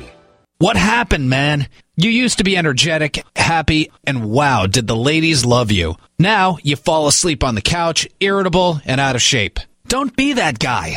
Call now for a risk-free trial of Ageless Male, a natural supplement shown to raise testosterone by 50% and maintain healthy, normal levels. No injections, no appointments. With healthy testosterone levels, you can feel that energy again, that great outlook again, and yes, even a healthy sex drive.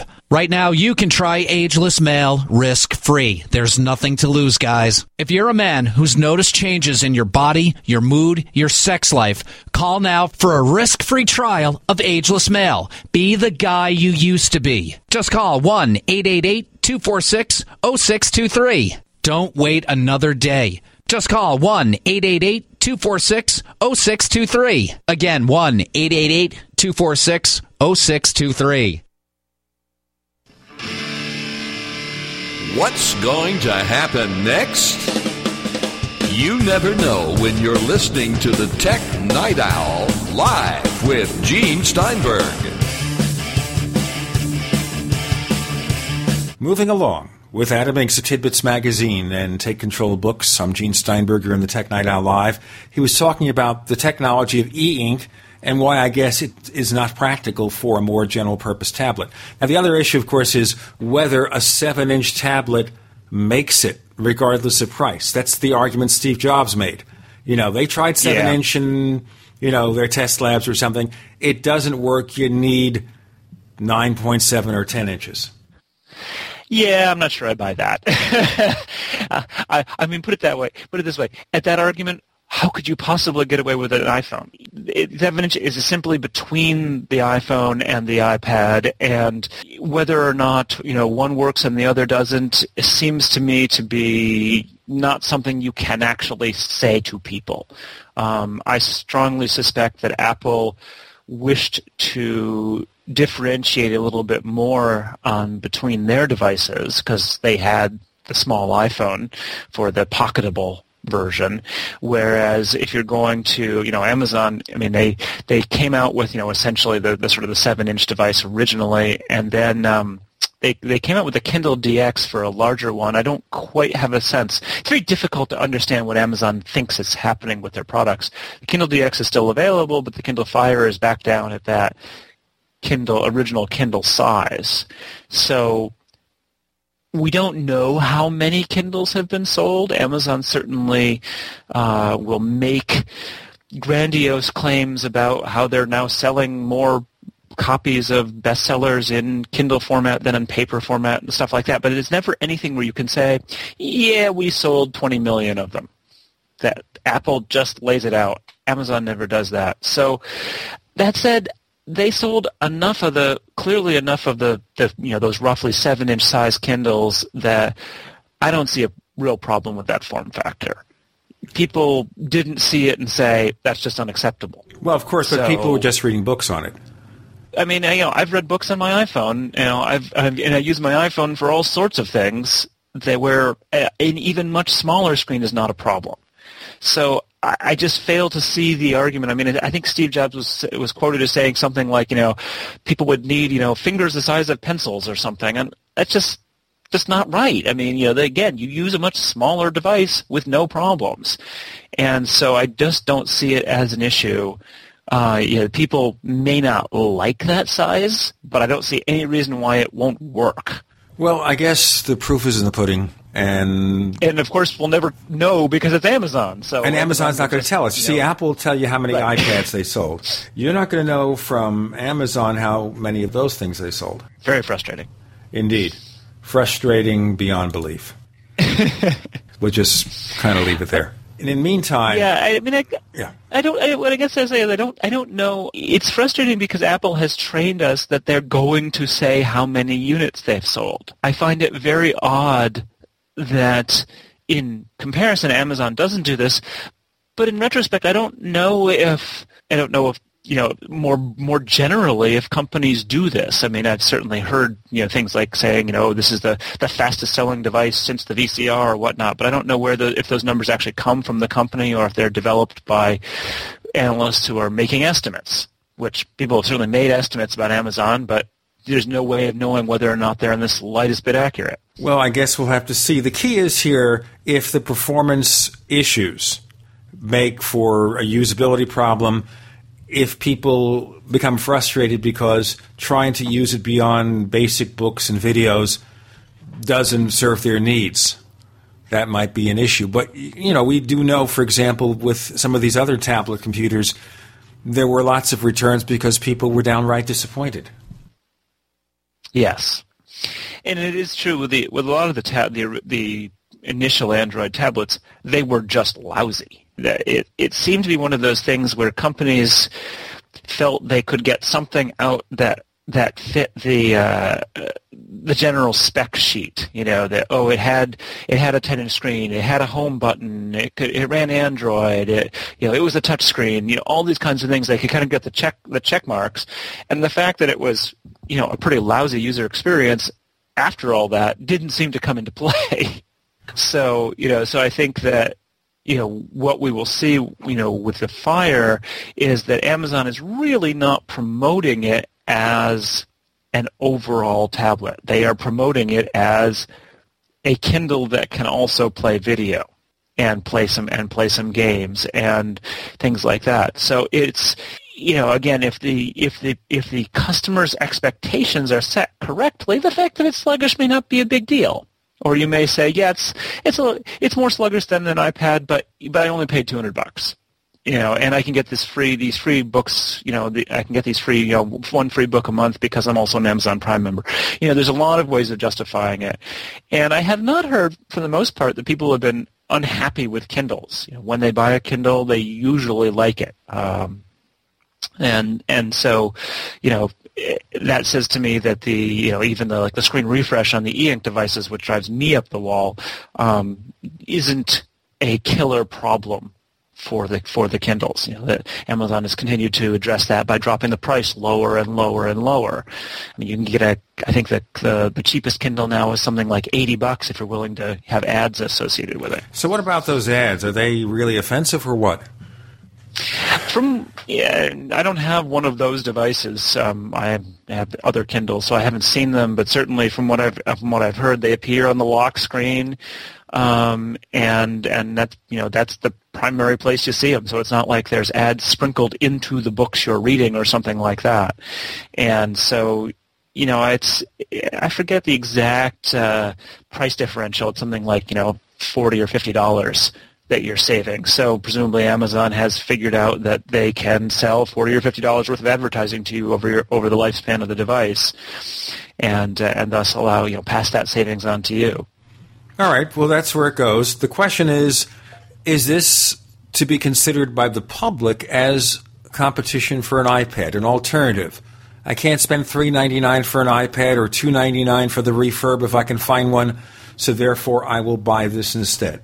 Is that what it's about? We're going to have to see exactly what Amazon does in that regard, because although this is an Android tablet, it does not hook into the Android marketplace. And so and apps are going to be specifically written for the Kindle Fire. They've already, they have some number already done, including the all-important Angry Birds. So I would say for whether or not people see it as a tablet will be a little bit dependent on how heavily Amazon evangelizes developers to, do the necessary little tweaks to get their apps to work not just on Android but on the Kindle Fire's Android, and then get them into the Amazon App Store. And so, because it really feels to me as though what makes a tablet these days is the apps. That's much more so than a computer where you might say, oh, as long as you have these 5 programs for your computer, you are totally functional. With a tablet, what people are doing is so varied. You want to play games, you want to make music, you want to draw pictures, you want to all these kinds of things, and there's so many choices, particularly again for the iPhone or for the iPad, that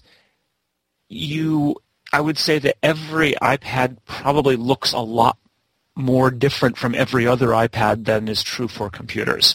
And so if the Kindle Fire ends up being a situation where there's really only, 50 or 100 apps that are available for it, and even if they're the big ones, it may seem less like a tablet and more like this kind of glorified ebook reader.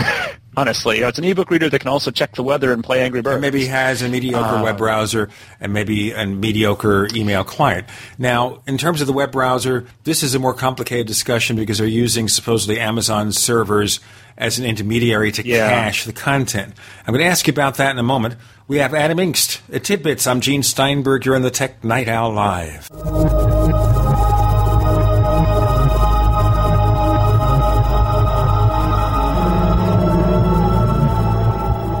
The GCN Radio Network, providing the world with hard-hitting talk radio. GCN.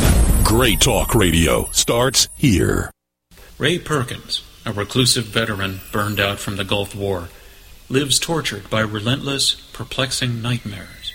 Nightmares of a horrific battle in deep space and of a mysterious woman suffering in agony for her devastated world. A woman not yet born, calling across centuries to him. Then, a coincidence leads him to his destiny, his chance to alter the universe. Attack of the Rockoids. The former fiction editor for Star Wars and Indiana Jones, Robert Simpson, writes, "The soul of the novel Attack of the Rockoids lies in its heart and passion for building a convincing tale of a love that spans the galaxy, a thrilling story. Attack of the Rockoids is available now. Read a sample chapter and get a special discount off of the cover price at our website, rockoids.com. That's ROCKOIDS.com. Attack of the Rockoids, a novel in the grand science fiction tradition. Introducing a diabetes breakthrough, an easy, natural, organic way to bring relief to diabetics. Introducing MDS Forte, a concentrated super-strength extract formulated for those who are looking for relief. What can MDS Forte do for you? MDS Forte reduces glucose levels safely and effectively, reduces cholesterol and triglyceride levels, increases HDL or good cholesterol while reducing LDL or bad cholesterol. MDS Forte reduces A1C, improves eyesight and circulation to the limbs, and helps with weight loss. Is non-toxic, caffeine-free, 100% natural, 100% organic, and comes with a 100% money-back guarantee. Waiting for the side effects disclaimers? With MDS Forte, there are none. Order a 25-day treatment of MDS Forte by calling 213-405-5355, 213-405-5355, or visit bestbloodsupport.com. That's bestbloodsupport.com for MDS Forte, a diabetes breakthrough. Survival of the fittest. In any and all situations, survival is your number one priority. That requires being tough and thinking smart. And the folks at Freeze Dry Guy are going to help you do just that. They have the long-range patrol ration entrees, what they call the Brick Pack. When you're in survival mode, it is absolutely the best item for your survival pack or bug-out bag. You can go farther, faster, and carry more food with the LRP cold weather ration entrees. Not only do these long-lasting, durable entrees help sustain you or your family through the harshest environment or situation, they are by far the most delicious of their kind. No contest. With a variety of tasty entrees, you can't beat the LRP Brick Packs. Let Freeze Dry Guy help you in your survival situations. Go to freezedryguy.com. That's freezedryguy.com, or call 866-404-3663. That's 866-404-FOOD. We all know that Berkey water purification systems are the most trusted name in water filtration. As an authorized Berkey dealer for over 6 years and serving thousands of satisfied customers, the Berkey Guy offers amazing specials for Berkey water filtration systems. The Berkey Light systems include a set of self-sterilizing and recleanable black purification elements that purify water by removing chlorine, pathogenic bacteria, cysts, and parasites to non-detectable levels and remove harmful chemicals such as herbicides and pesticides. Order the Berkey Light system today, complete with 2 black Berkey elements for only $231, and the Berkey Guy will ship your order free of charge. With the purchase of a Berkey Light, the Berkey Guy is also offering a set of fluoride and arsenic filters for only $39.99. That's over 30% off the retail price. Call the Berkey Guy at 1-877-886-3653. That's 1-877-886-3653. Or order online at GoBerkey.com. That's GoBerkey.com today. You never know what's going to happen next while listening to the Tech Night Owl, live with Gene Steinberg. With Adam Inc. some tidbits. I'm Gene Steinberger in the Tech Night Owl Live. We're talking about the Kindle Fire and about the features. Now, it's interesting to me. Supposedly, this thing, and I know Opera does it too, where they have an intermediary cache server to speed up web access. AOL was doing that 15 years ago with the browser, right? Yeah, it's not a new technique.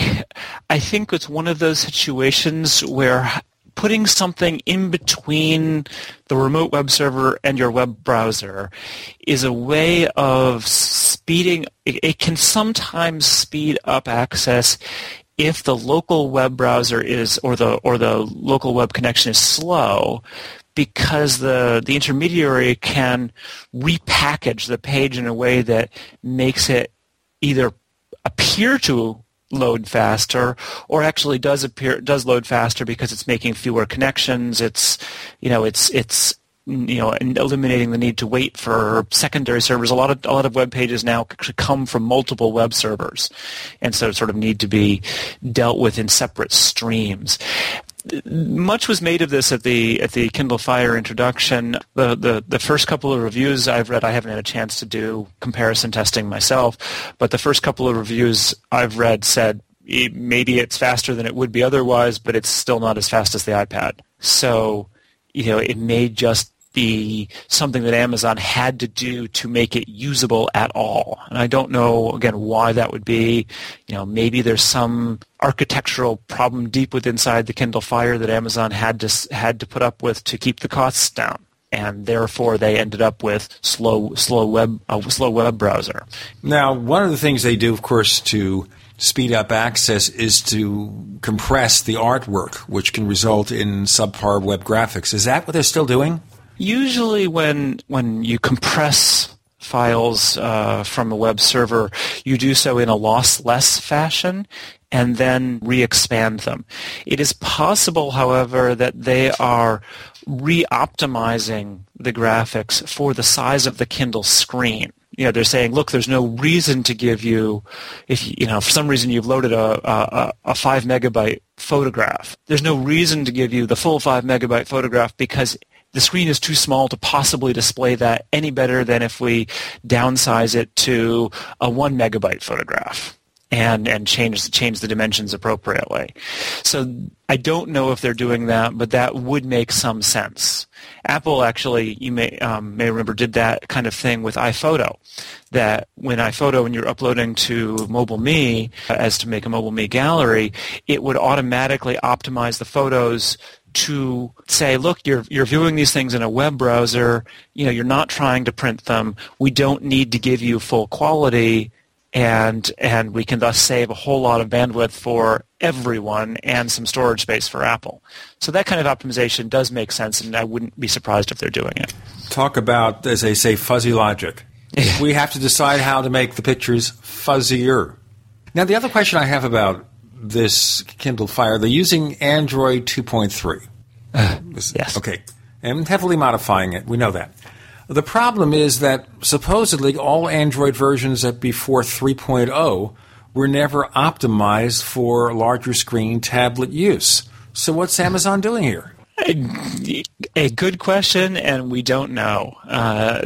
Yes, the whole Android version issue is a fairly significant one.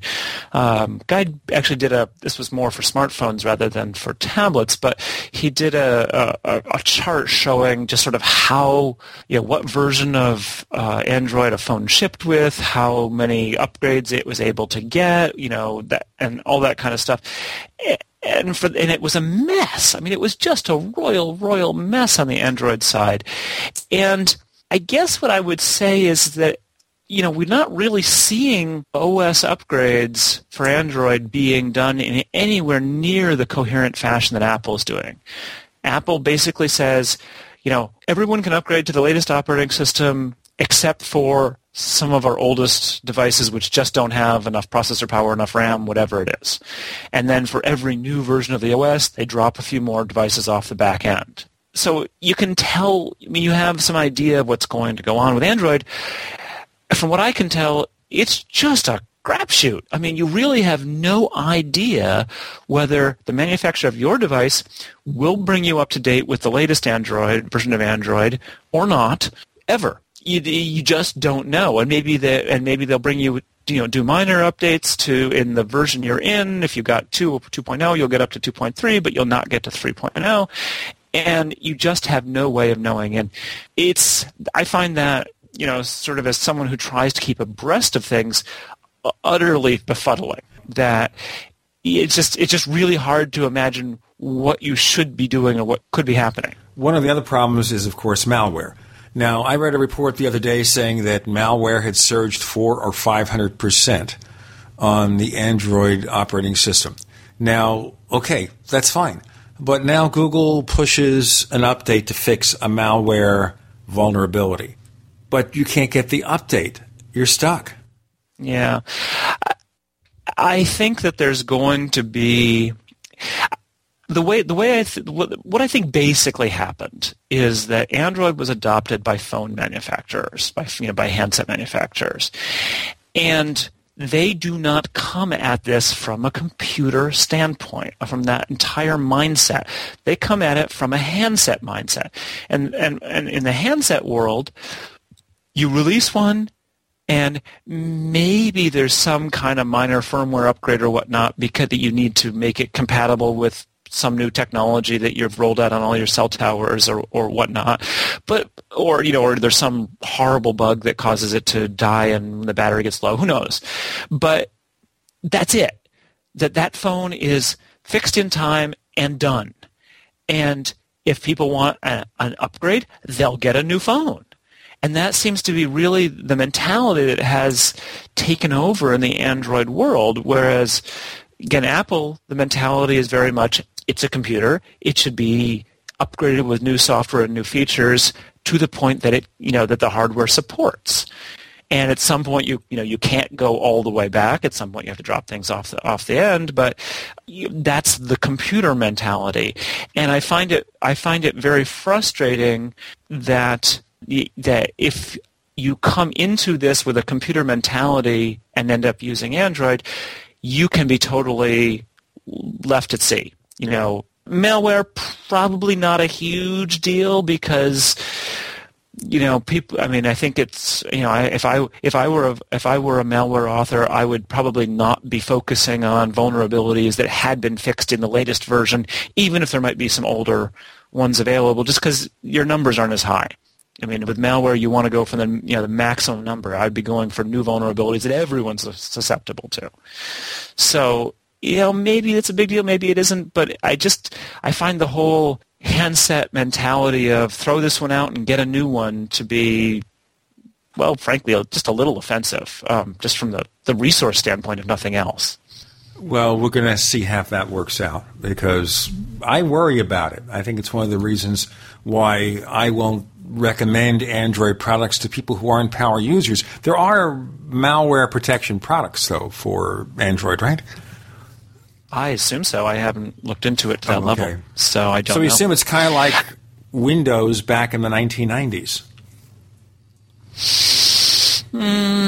No, I don't think that's fair because Windows back in the 1990s was targeted beyond belief, and I mean, versions of Windows before XP, that was back when the SANS, the internet security site would put an unprotected, just a plain vanilla PC running Windows on the internet, and it would be infected within 15 minutes.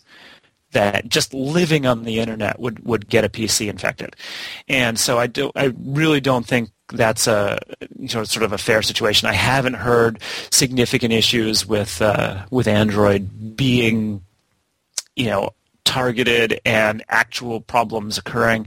And I do think there's also something else to keep in mind here, which is that what the bad guys want now is they want access. They want identity. They want credit cards. They want stuff they can use or steal or sell. And it's entirely possible that tablets don't yet have enough of that kind of data on them to be really worth targeting in a big way. I'll tell you what, we'll have more to say with Adam Engst of Tidbits and Take Control Books in our next segment. We have one more. I'm also going to ask him about online children's privacy. He has a bit of an article about that. Yes, because he, of course, is the father of a preteen or a teenager? 12-year-old okay, at the cusp. So 13 in January. At the cusp. I'm Gene Steinberg. You're in the Tech Night Owl Live.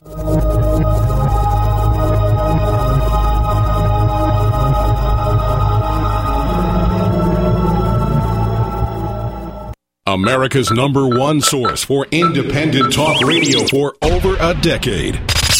We are the GCN Radio Network. Hi, this is Ted Anderson. If you own an Apple iPhone and love to listen to your favorite programs on GCN, I've got good news for you. I'm proud to announce that GCN has a brand new iPhone app available for our dedicated listeners at GCNlive.com. Listen to your favorite hard-hitting GCN programs live or on demand right on your iPhone. And the best part? The GCN iPhone app can be yours absolutely free. Download the iPhone app today by clicking on the banner at GCNlive.com. Again, that's GCNlive.com. We the people grow cotton, weave fabric, engrave ink, embed strips and fibers to protect from counterfeit and carting to a private bank, having it lent back at interest, forcing taxes to service debt. This capitalism, or was Jefferson correct when stating a central bank issuing the public currency is a greater menace to the liberties of the people than a standing army? Ted Anderson, I'm placing a free silver dollar in a book that explains our monetary system. Call for your copy, 800-686-2237. It's time to understand the system. Call 800-686-2237. That's 800-686-2237. Welcome back to the Tech Night Owl Live, where you never know what's going to happen next. And now, here's Gene Steinberg.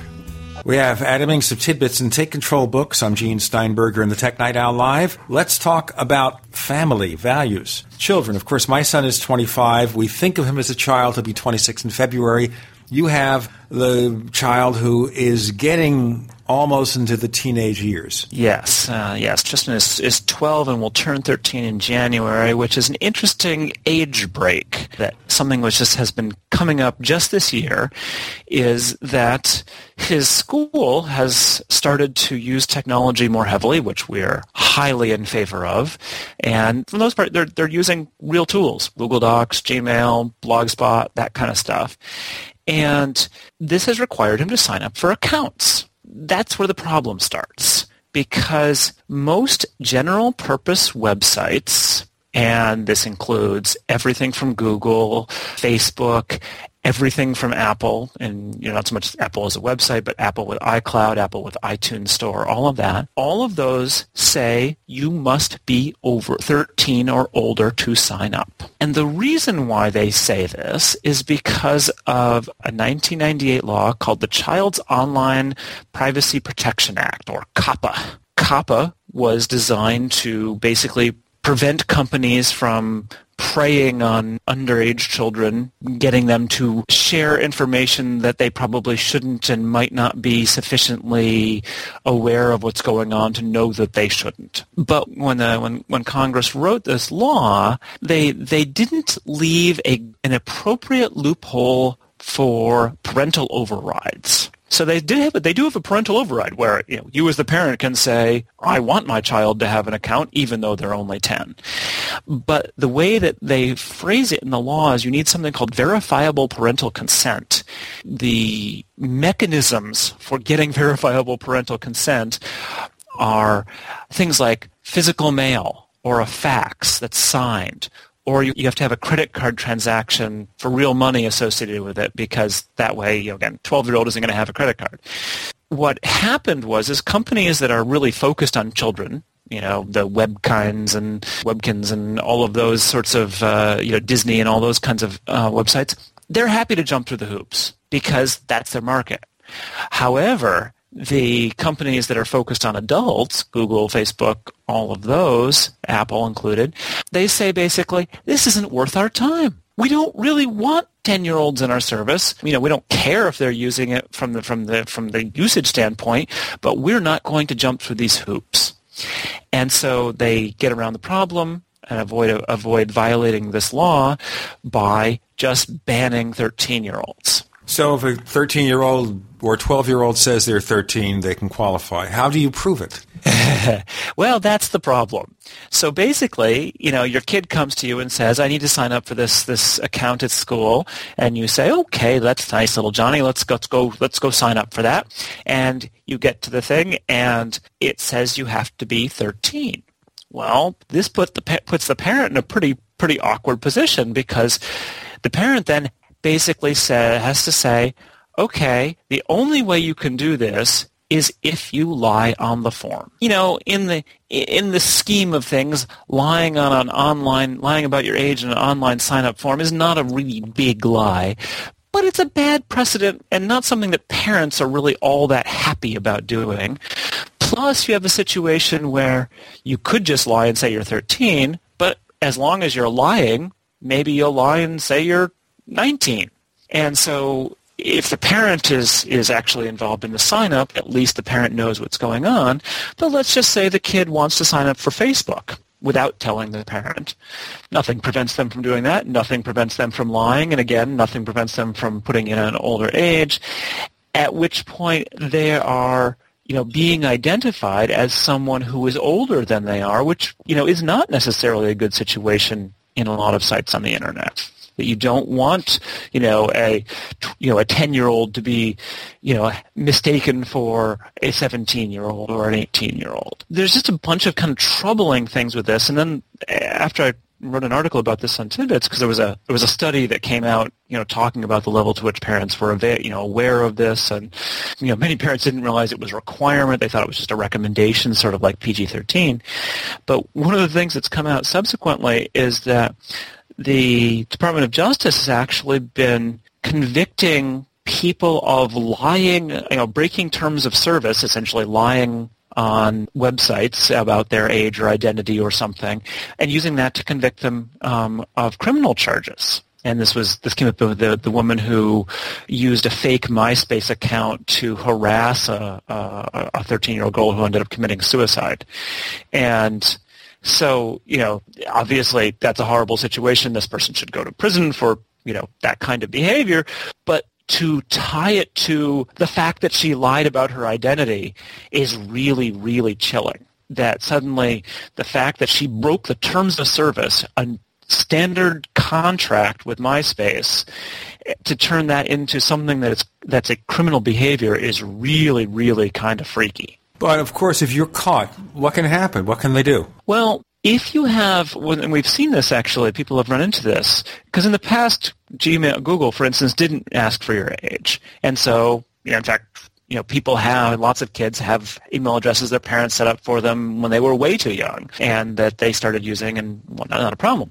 Then say the kid goes to another Google site that requires they sign up and does ask for their age now, and they say that they're under 13. What Google does is it says, in essence, oh, dear, we've discovered that you're in violation of COPPA, in essence. You're under 13. We're going to delete your account. this is kind of a big deal. I mean, as I said, Tristan is 12,000 words into his NaNoWriMo novel for his English class in Google Docs. If Google were to delete his account, and obviously we're making separate backups, but if Google were to delete his account, that would be a huge problem. I mean, real work is really being done in these sites now. There are ways of getting the parents to sort of take over the account and things like that, so it's not always just a, boom, we've discovered you're under 13, everything's deleted, although they actually do lock you out instantly. There are, actual consequences to this. Plus, you can end up in a situation where birth date is often required for identity purposes, like you lose a password or, you're locked out for some reason. And so if you've lied about your birth date and you don't remember what it is, you might not be able to use that as a answer to a security question at some point in the future. One woman I talked to, who is an adult now, and said that she had to lie about this her age for a long time, and she said she was born in 1984 or something, for every site, even when it wasn't a problem, because she knew if she started putting in different birth dates, she'd never remember which one went with which site. Basically, they have to remember the lie. Yeah, and it's one of those things where it's unintended consequences, and it's unintended consequences in part because in 1998, I don't think people had the sense that children were going to end up using the internet in nearly the level they do now. And certainly, I can't imagine in 1998 people were thinking, wow, it's going to be required for school. This stuff it's not absolutely required, that yes, there are other ways of turning in homework and things like that. It's not that it's the only way to do stuff. But it is where things are going, and this law is broken right now in ways that could cause all sorts of trouble. I mean, if you help your kid lie about their age, technically that's a breach of contract. That could be, criminal, that could be a criminal offense if this sort of approach of charging people in crimes for crimes committed, hinges upon following the terms of service. I'll tell you what, these are the laws. I don't know. These are the laws of unintended consequences, right? Precisely, and you just never know where they're going to go unless you have some way of revisiting them regularly and saying, hey, this doesn't make sense anymore, how are we going to change it? And that's what needs to be done. Unfortunately, that never happens when it comes to government laws. Tell our listeners where they can find more stuff from Adam Engst. Well, we're publishing tons and tons of stuff about the Mac and iPhone and iPad at tidbits.com every day. And we have numerous books about similar topics in much, much greater detail, including Take Control of iCloud, which is solving a whole bunch of problems for people dealing with iCloud right now, and many more books on the way at takecontrolbooks.com. Adam Engst, thanks for joining us on the Tech Night Owl Live. Anytime.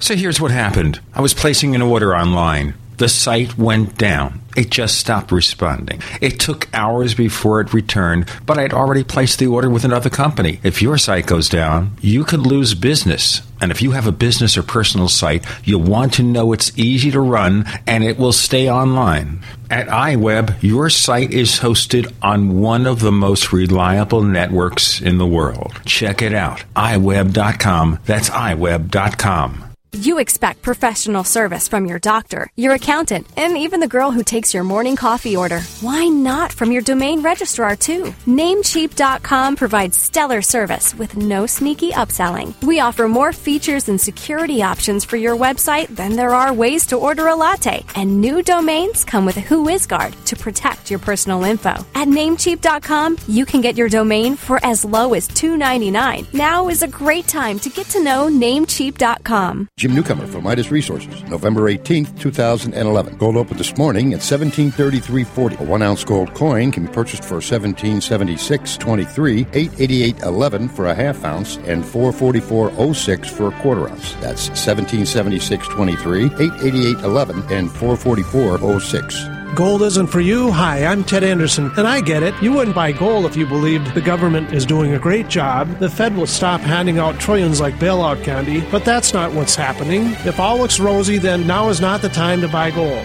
For the realists, there have never been more sobering reasons to diversify. Since 2001, the U.S. dollar index has tanked while gold has risen 1,600%. Savvy investors are adding gold to their portfolios. Find out what they know. Call us and I'll send you 10 reasons why gold will do very well. Free. Call 800-686-2237. Call 800-686-2237. That's 800-686-2237. Solar power. Solar power. Hand crank power. Hand crank power. Radio power. Radio power. The goods you want, the good deals you need to power up your survival are at 21stcenturygoods.com. In our solar department, you'll find solar generator kits, solar lanterns, flashlights, radios, and solar cell phone and laptop chargers. 21stcenturygoods.com is your hand crank headquarters for everything from generators to flashlights to emergency, weather, and shortwave radios by Grundig and Cato. Big brand names and big deals. Like this. Get a free solar flashlight with every order over $75. But hurry, offer ends soon. Go to 21stcenturygoods.com. Spelled the number 2, the number 1, ST, centurygoods.com. That's 21stcenturygoods.com or call 866-999-8422. 21stcenturygoods.com. Power up your survival. You can't argue with success. And many people have found great success in fighting back colds and flu viruses with Ali C, the world's best garlic extract. So now, it's time to get even more success with the other great quality natural products from Affinity Health Products. Like C Energy Liquid Vitamins, Lose and Snooze, and the One Day Diet. Or Human Growth Hormone Support, Menopause Specialist for Women, and Joint Specialist. See these and many other quality Affinity Health products for men and women online at AffinityHealthProducts.com. That's AFFINITY healthproducts.com. Or call in your orders at 877-888-7126. That's 1-877-888-7126. Trust your health to the makers of Ali C, the world's best garlic extract. Affinity Health Products, the finest and most innovative natural health products available. We want to hear from you. If you have a comment or question about the Tech Night Owl Live, just send it to news@technightowl.com. That's news@technightowl.com.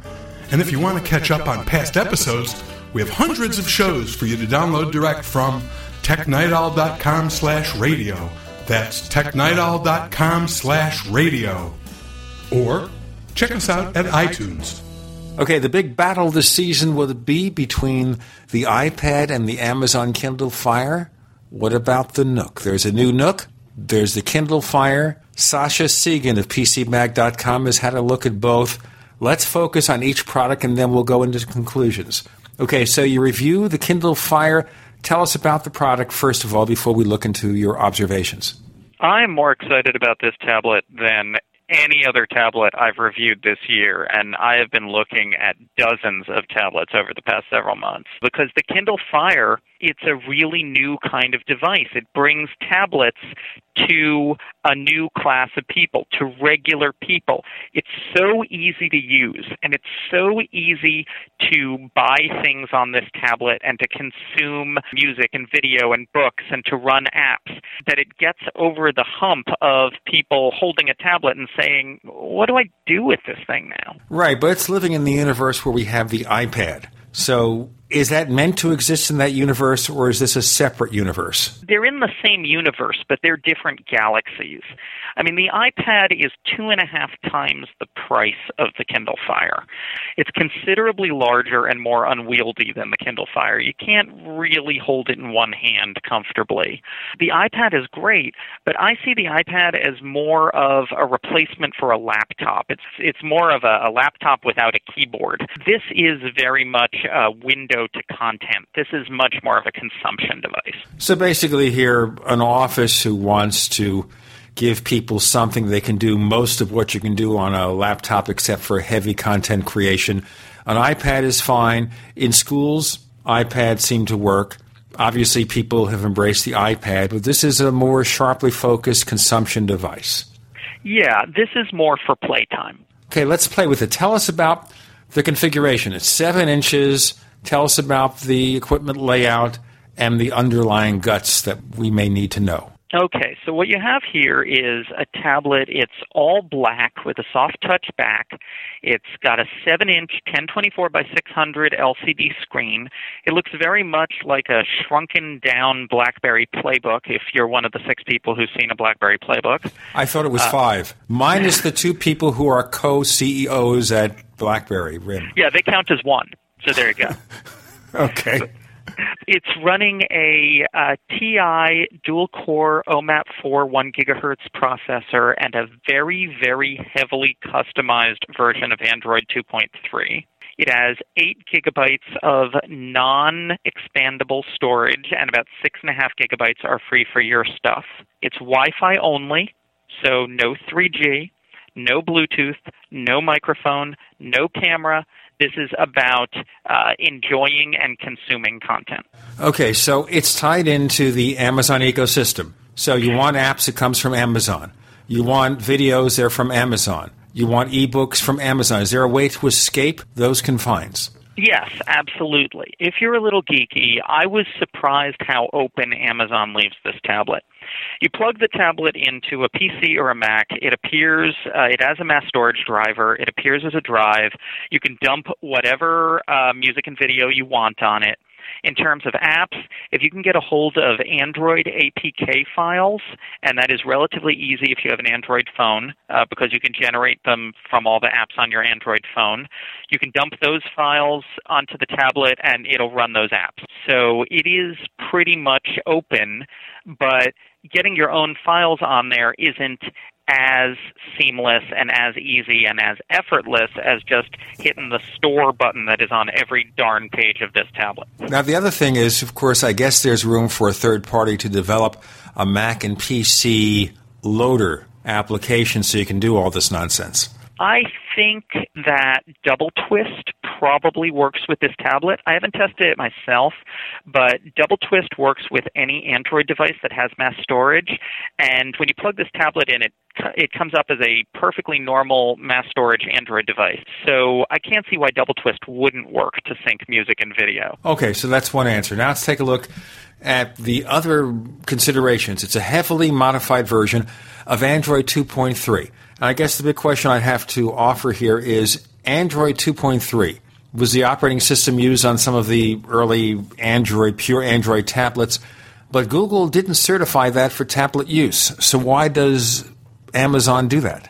Because Amazon has no need for Google here. Amazon is using Android 2.3 as a base, but Amazon has designed the UI pretty much from scratch.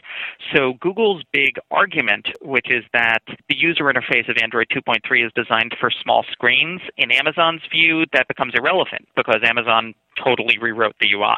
So basically, it's irrelevant to them. It doesn't matter. Now, the other considerations here, let's look at the way it's set up in terms of usability and the layout. Now, we know what it looks like on a Windows Phone 7 device. We know what it looks like on an Android device, certainly an iOS device. We look at the screen. We see how things are laid out. How's it laid out on a Kindle Fire? Your controlling metaphor here is the bookshelf. You start up the Kindle Fire, you see a master bookshelf, or what appears to be a pile of the most recent items you've looked at. They could be icons of apps, they could be covers of books, they could be thumbnails of web pages. Along the bottom, you have 4 configurable favorites, and then across the top, you have the main menu, all visible at once in words, and I love that. I love it when people use words rather than mysterious icons that you don't know what they mean. So across the top, you see newsstand, books, music, video, docs, apps, web, and immediately, at a glance, you know the 7 things you can do with this tablet. Okay, so everything is clearly labeled. Everything is clearly labeled. You drill down into any of these levels, newsstand, books, music, video, docs, apps, web. You see another bookshelf containing the content of that kind. So you go into, say, apps, and you see a virtual bookshelf full of app icons. Now, each one of these sublevels also has a store link very prominently at the top to let you buy more content through Amazon Store, because that's why this thing is $200. There's been a lot of rumors that Amazon's taking a loss on every tablet so they can sell people content. So it's like Gillette razors and printers, as we've said before. Exactly. Now, if you're getting beyond the basic metaphor of ebooks and videos, you want to do email, you want to go online and browse the internet, how do those interfaces stack up? Amazon has designed its own web browser here. This is another way that they've broken free of Google. Their web browser is called Silk. It is a full desktop-class web browser with Flash, and it's doing some funky server-side acceleration and optimization in the Opera Turbo style to speed up web page loads. I didn't see much of the speeding up on this test unit. It seemed to be just about as fast as other comparable Android-based devices, but Amazon told me that a lot of the speed-ups are crowdsourced. They're basically using the browsing histories of Kindle Fire owners to build a giant cache of pages. So it'll get better over time. We need to do our break. We have Sasha Segan from PCMag.com. I'm Gene Steinberg. You're in the Tech Night Owl Live.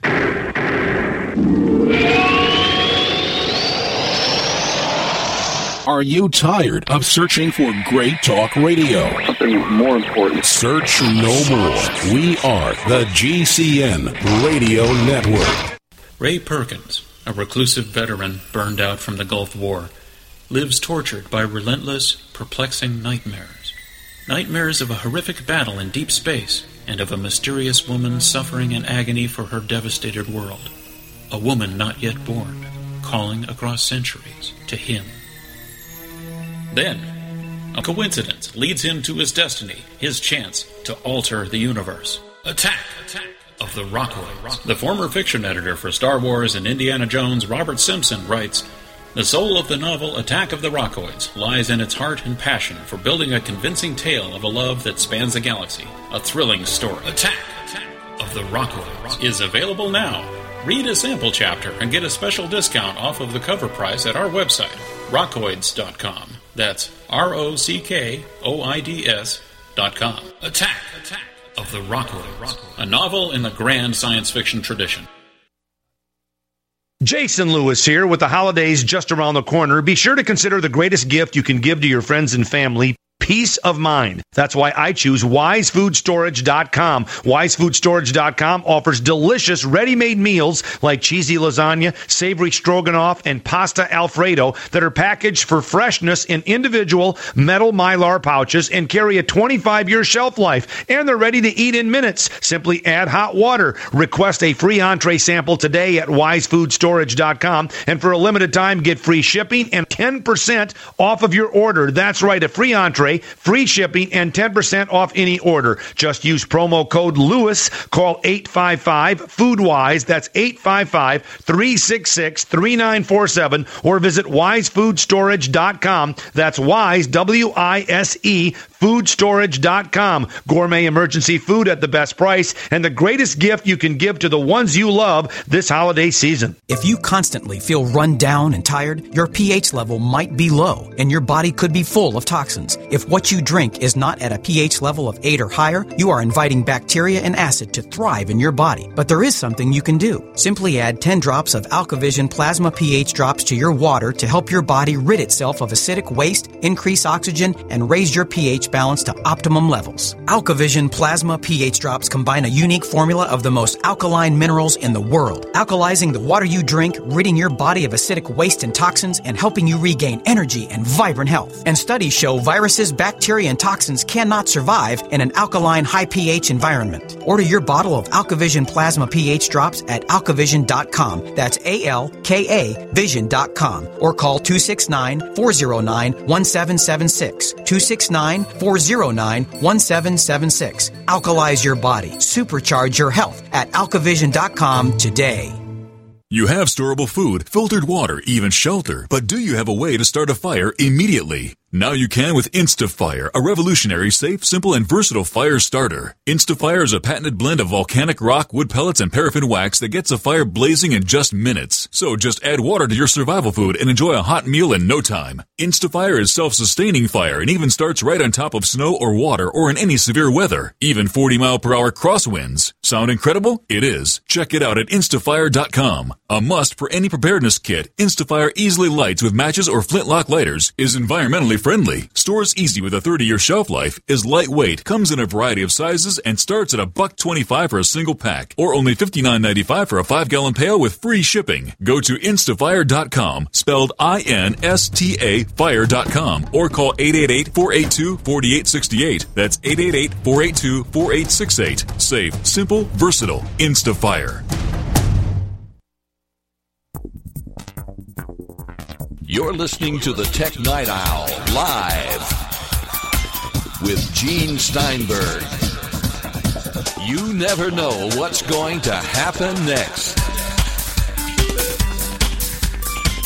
We're talking about Kindle Fire, and a little bit later, a little bit about the Nook with Sasha Segan of PCMag.com. Okay, now this is a scheme that was actually used by AOL back in the 1990s with their original embedded browser, where it would have an intermediary server to cache things. The basic thing you're telling me here is that over time, as more and more people use the browser, their caching servers will become more proactive about storing different sites. Yeah, Opera does the same thing. Okay, so right now it doesn't seem to make an advantage. Over time, you hope it will. What about email? Email, it comes with a basic POP IMAP email program. You can download some other email programs, for instance, NitroDesk Touchdown for Microsoft Exchange from their App Store. Okay, so you can compare this, for example, with Apple Mail. It's definitely more basic, but it supports HTML email, it supports images, it supports attachments. I think that for your basic email experience, it's fine. Okay, so decent browser, decent email experience. Any glitches? Yeah, it's a little sluggish from time to time. Sometimes the touch buttons didn't respond. That was a little frustrating. There are one or two settings that have to be tweaked a bit, especially with the Wi-Fi waking up from sleep. But in general, I mean, come on, this thing is $200. Okay, so are you willing to give up certain features for $200? That's a good question because, and I'm going to ask you this question before we go to the Nook. It's been getting middling reviews online. And as a matter of fact, this character called Macalope over at Macworld, you're familiar with that person? Mm-hmm. He kind of ragged on you because he thought that you were a little too favorably inclined towards the Fire based on its shortcomings. And I see a whole list of kind of the shortcomings here of what it has, okay? Okay, because it's $200, maybe it's lacking some of the fineries of a more expensive tablet. The operating system needs a little bit of work. The applications they add either are non-existent or bare bones. Do you think that's too much to ask? Okay. I think what he said about non-existent or bare bones is completely false. But I also think there's room for a high end and a low end in every market. And I think in this case, the iPad is an excellent high end, and this is an excellent low end. So you need to fill both. What about the issues regarding medium-sized tablets, 7 inches, and the larger tablets, 9.7, 10.1, that kind of thing? Now, Steve Jobs, who I guess has been proven right about Flash, we can argue that later, Steve Jobs said they didn't believe in a 7-inch tablet. So where do you think the 7-inch tablet fits in? Strictly on price or because you want to get it in your purse and the 10-inch doesn't do it? I think the 7-inch tablet is an ideal size for anyone who wants to travel or go anywhere with their tablet. I find the 7-inch tablet much better for one-handed use. You can actually hold it in one hand. It's much better for slipping into a bag or a coat or a purse. It's just a more portable, convenient size. I find a lot of the 10-inch tablets, the kinds of things, it's great, but I want to leave it at home. It's too big to take with me effortlessly. Well, in my case, I take my iPhone with me. I'm happy with that. You know, I live with that because I look at it this way. Okay, I will hold the iPad a certain distance from my eyes. I will bring the iPhone closer, and in terms of my field of vision, the difference begins to minimize. I can see that. The 7-inch tablet, for instance, when you're reading things or when you're looking at web pages, you'll simply just get more real estate than you do on a phone. You'll have to flip pages fewer times to read the same amount of text. You'll have to zoom in and out less. What about this other thing I read in the review that maybe the text is not as sharp and crisp as it could be? I didn't find that. I found the text is perfectly nice. Okay, I'll accept that. I mean, it isn't as sharp and crisp as it would be if the screen was an even higher density than it is, but this is pretty much the standard density for tablets. All right, I'll accept that as an honest review. So you gave it 3 stars out of 5? No, I gave it 4. Okay, you gave it 4 stars out of 5. So yes, I almost never give anything a 5. To get a 5, it has to be perfect. And there's no such product? It's extremely rare. I think over 8 years I've given like 5 5s. Okay, so if you want to do content creation, something that serves more as a notebook replacement, the iPad fits there. If you want to look at videos, read books, the Kindle Fire is pretty good. Now, for $50 more, I get a Nook. What does it offer me that the Fire doesn't, or what is it lacking? Well, the problem with the Nook actually is not what it offers that the Fire doesn't. The problem with the Nook is that the existing Nook Color is $200. The Nook Tablet and the Nook Color are both better readers than the Fire. The magazine and especially the children's book experience on the Nooks is much, much, much better. Cookbooks are also better. So you have these categories of reading that are better than the Nooks. The problem I'm having right now as I look at the Nook Tablet is making an argument for the Nook Tablet over the Nook Color. Okay. So tell us more. Okay. The Nook Tablet and the Nook Color are both also Android-based tablets. Just like the Kindle Fire, they are heavily hacked, altered versions of Android that don't look anything like Android. They are also very easy to use. But what's happening here is that they are much more focused on reading than Amazon's tablet is. If you want music and video on the Nook tablet, for instance, you have to go to third-party apps. And right now, actually, there's no legal way to download music and video off the Internet directly to a Nook tablet. You have to stream. You can load your own files, but there's only 1 gigabyte of space available on the Nook tablet to do that. Only 1 gigabyte? Yep. Fortunately, there's a micro SD card slot. And you can use the micro SD card for whatever files you want. So you pretty much include the cost of a card in the price of the Nook tablet. Because if you want to use your own files, you'll have to get a card. Okay, so it's $250 with bare bones memory. What's a card cost? Say you want to add 8 gigabytes to it. Yeah, it's like $20. Okay, so it's not a big deal. But suddenly it's getting more and more expensive than the Kindle Fire. What about the ebook selection? Because Barnes & Noble obviously is competing head-on with Amazon on that score. How are the selections? About the same thing? The selections are about the same, but the experience with the Nook is better. For instance, with the Nook, you can walk into any Barnes & Noble store, and your town probably has one, and for an hour on Barnes & Noble's Wi-Fi, you can sample and read any book you want if you're standing in the store. You can get the people who work in the store to essentially act as tech support for your Nook. You can't do that with the Kindle. And then also, the Nook has these gorgeous, colorful, interactive, animated children's books. And the Kindle's children's books are much more static. They just look like somebody slapped a children's book down on a scanner. So the reading experience on the Nook is better. The other stuff other than reading experience on the Kindle Fire is better. Okay, so if I'm going into my Christmas shopping mode and I want something that's really good for reading, convenient size, 7 inches, which do I choose? If you want something really good for reading, you go with the Nook. If you want something that's more about music, video, playing games, you go with the Kindle. And, of course, if you have lots of money to burn, you get both. Or you combine your money and you get an iPad, and then you have something as powerful as a laptop. Exactly. And that's a good question, too, here, which is the ultimate consideration is that people will still regard the Barnes & Noble Nook and the Kindle Fire as potential alternatives to buying an iPad. I'm looking to buy a tablet. I can't afford more than one. And I could look at, for example, maybe I can get a refurb first-generation iPad for, what, $299, $399. Not that much more expensive than a Fire. I have to make a decision.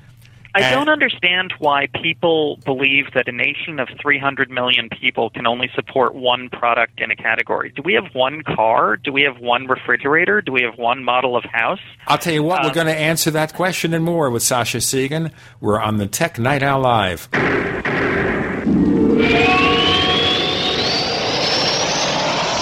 The GCN Radio Network, providing the world with hard-hitting talk radio. GCN. Great talk radio starts here.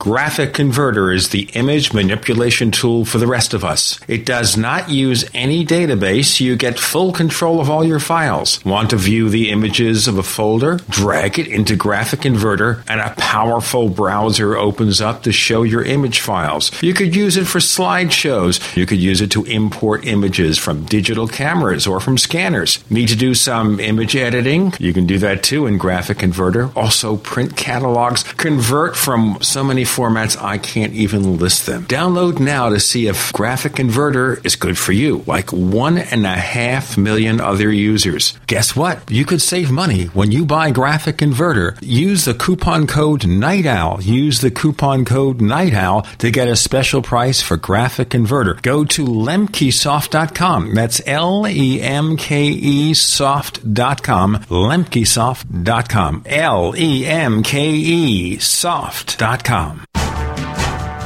If you owe money to the IRS, you can't make the problem go away by yourself. But with the help of Dan Pilla, you can get your problem solved once and for all. Hi, I'm Dan Pilla. For 30 years, I've helped thousands of people solve their tax debt problem, and I can help you solve yours too.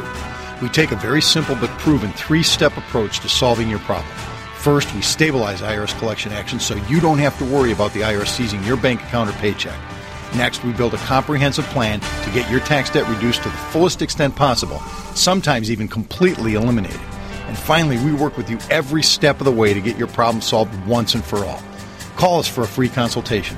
Call 1-800-346-6829. We'll work together to get your problem solved, guaranteed. Dan Pilla has been protecting taxpayers from the IRS for 3 decades, and he can help you too. Call us today at 800-346-6829. That's 800-34-NO-TAX. Storable foods, check. Water filters, check. Gold and silver, check. Tactical gear, check. What's missing from your survival checklist? An essential that should not be taken for granted. Storable vitamins and nutritional supplements. Since many foods do not contain the essential micronutrients your body needs, you need Survival RX, the world's first ultra-long-term storable vitamins and nutritional supplements. How long? Survival RX products have a shelf life of up to 30 years, thanks to triple nitrogen flushing for guaranteed freshness. Go to survivalrx.com for our complete product list, including powdered milk and whey protein isolate. And remember, November is Nuclear Disaster Preparedness Month at survivalrx.com. With every order until November 30th, you will receive a free bottle of potassium iodate. Just enter coupon code RADIO. Go to survivalrx.com. That's survival, the letter R, the letter X.com. Add survivalrx.com to your preparedness checklist today. Hi, this is Alex Jones. This holiday season, more than half of our nation is in need of help due to the shattered economy. So now is the time to express the holiday spirit more than ever. Consider helping those you love with the most important gift, a supply of delicious, easy-to-fix, and very storable foods from eFoodsDirect.com. Their holiday gift and family packs start at $99 for a 16-day supply, while their 5-week supply of quick and easy-to-fix meals includes a personal backpack in case of a grab-and-go emergency. Order their combo gift pack, and you'll save hundreds, plus get free shipping on your entire order. Call eFoods today at 800-409-5633 or visit them online at eFoodsDirect.com/Alex to find the special. That's 800-409-5633 or eFoodsDirect.com/Alex. You can bet your life on eFoods Direct.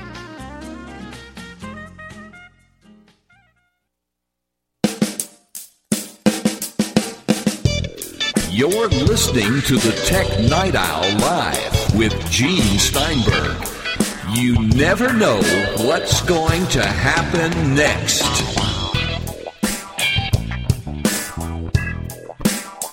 Sasha Segan from PCMag.com on our final segment of the Tech Night Owl Live.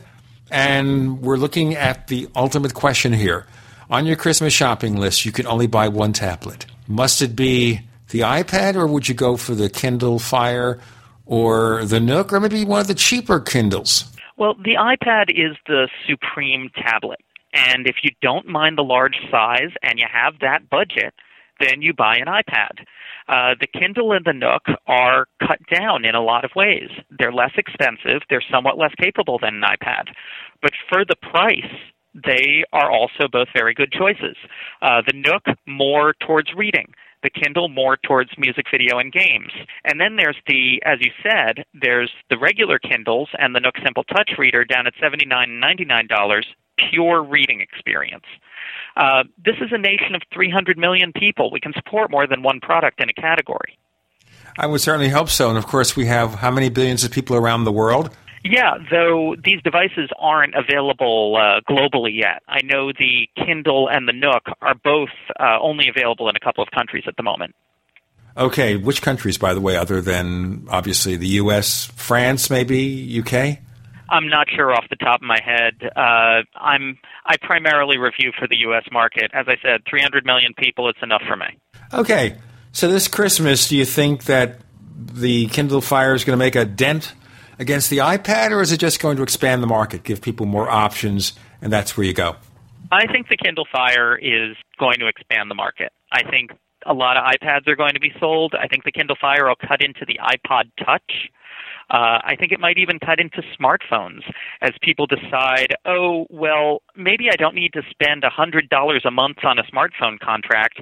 I could just have a dumb phone and this cool little tablet. I think the iPad is relatively safe here, but there's a lot of other areas where the Kindle Fire could take some market share. And the other thing to consider, too, though, is you can't use the Kindle Fire on a 3G network. It's strictly Wi-Fi, right? Neither the Kindle Fire nor the Nook Color nor the Nook Tablet have 3G. They're all Wi-Fi. That seems to be part of the low price. Okay, and there's no cameras. No cameras, no Bluetooth. These are consumption tablets. So the only communication you make there is maybe instant messaging and email. Email, instant messaging, yeah, and then of course anything you do through the web, social networking, Facebook, Twitter. Okay. Now, in terms of the Nook, any interface peculiarities you find there or sluggishness? The Nook definitely feels a little faster than the Kindle Fire. The Nook's interface, though, is very much more geared towards reading. It's easier to get at your music and video through the Kindle Fire's interface. With the Nook, that takes an extra step.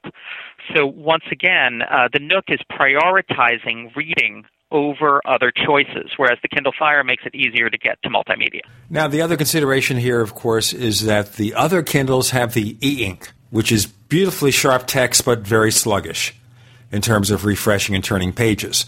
So this is kind of a step down when you go to a more traditional tablet, isn't it? Absolutely. If all you want to do is you want to read adult books, black and white pages of text, e-ink will always reign supreme.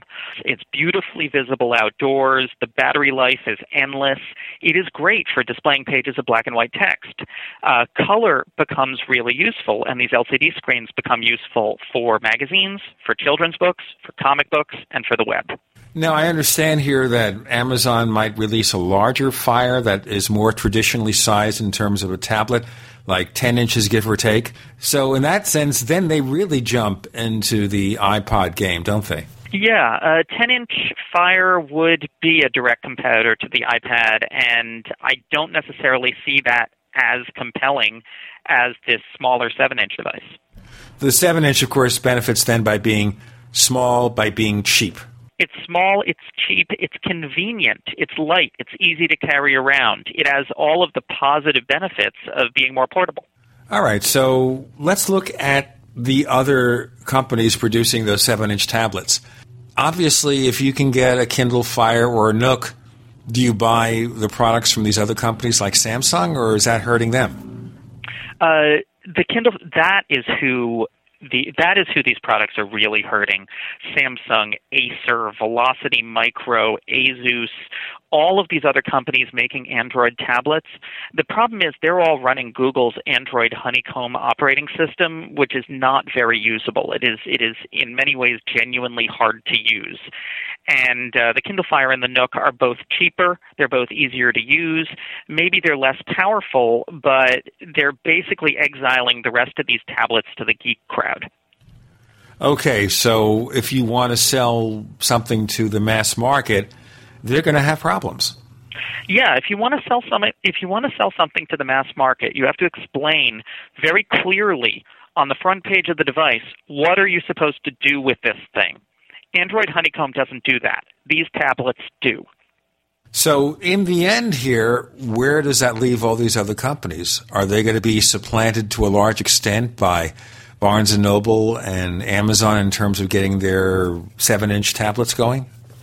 Well, remember, these other companies are hardware companies, not software companies. So I can see them shopping around. They're going to have to go to Google now and maybe also go to Microsoft and say, can you give us better software? Clearly, Honeycomb has not taken off. It has not become mainstream. It's too hard to use. Can you give us something that is clearer for the average user? And that offers a lot of opportunity for Windows 8 to make inroads in tablets. The question would be, of course, what kind of user experience you get with Windows 8 on a tablet. Absolutely. I would say if it's similar to the user experience you get with Windows Phone 7 on a phone, then it will be easier to use than Android. I find Windows Phone 7 very easy to use. Well, I agree with you there, although I'm kind of mixed feelings with having those tiles on a desktop interface. I've been playing with the Windows 8 beta. Right, but a tablet isn't really a desktop interface. Of course. So, yeah, I completely agree with you that the tiles feel a little weird on a desktop PC. But the tiles on a 7 or 9-inch tablet, that might be just right. So, therefore, that would be the other competition.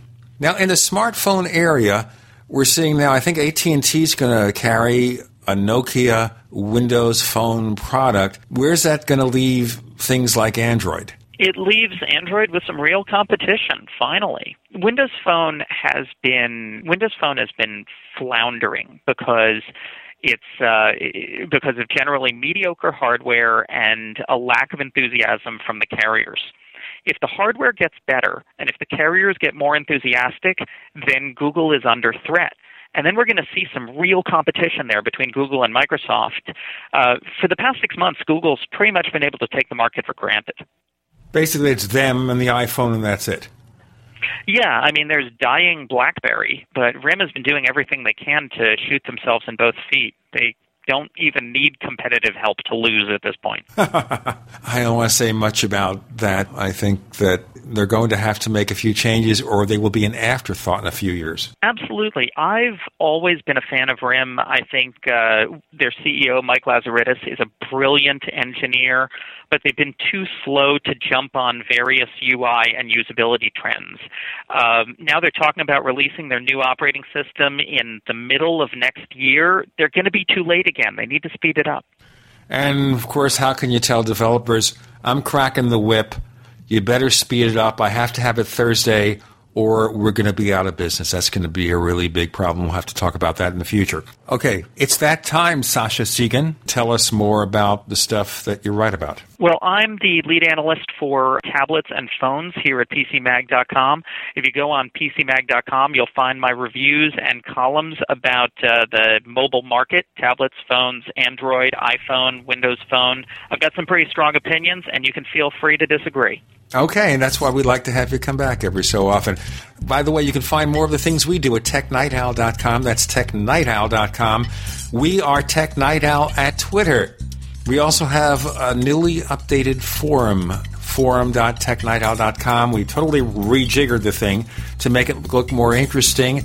And there's that other show, the Paracast, about things that go bump in the night, UFOs, Bigfoot, lots of other stuff at theparacast.com. That's theparacast.com. To Sasha Segan, thanks for joining us on the Tech Night Owl Live. Thanks for having me on.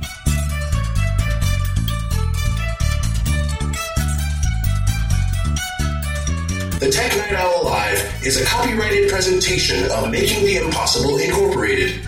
We'll be back next week. Same bat time, same bat channel.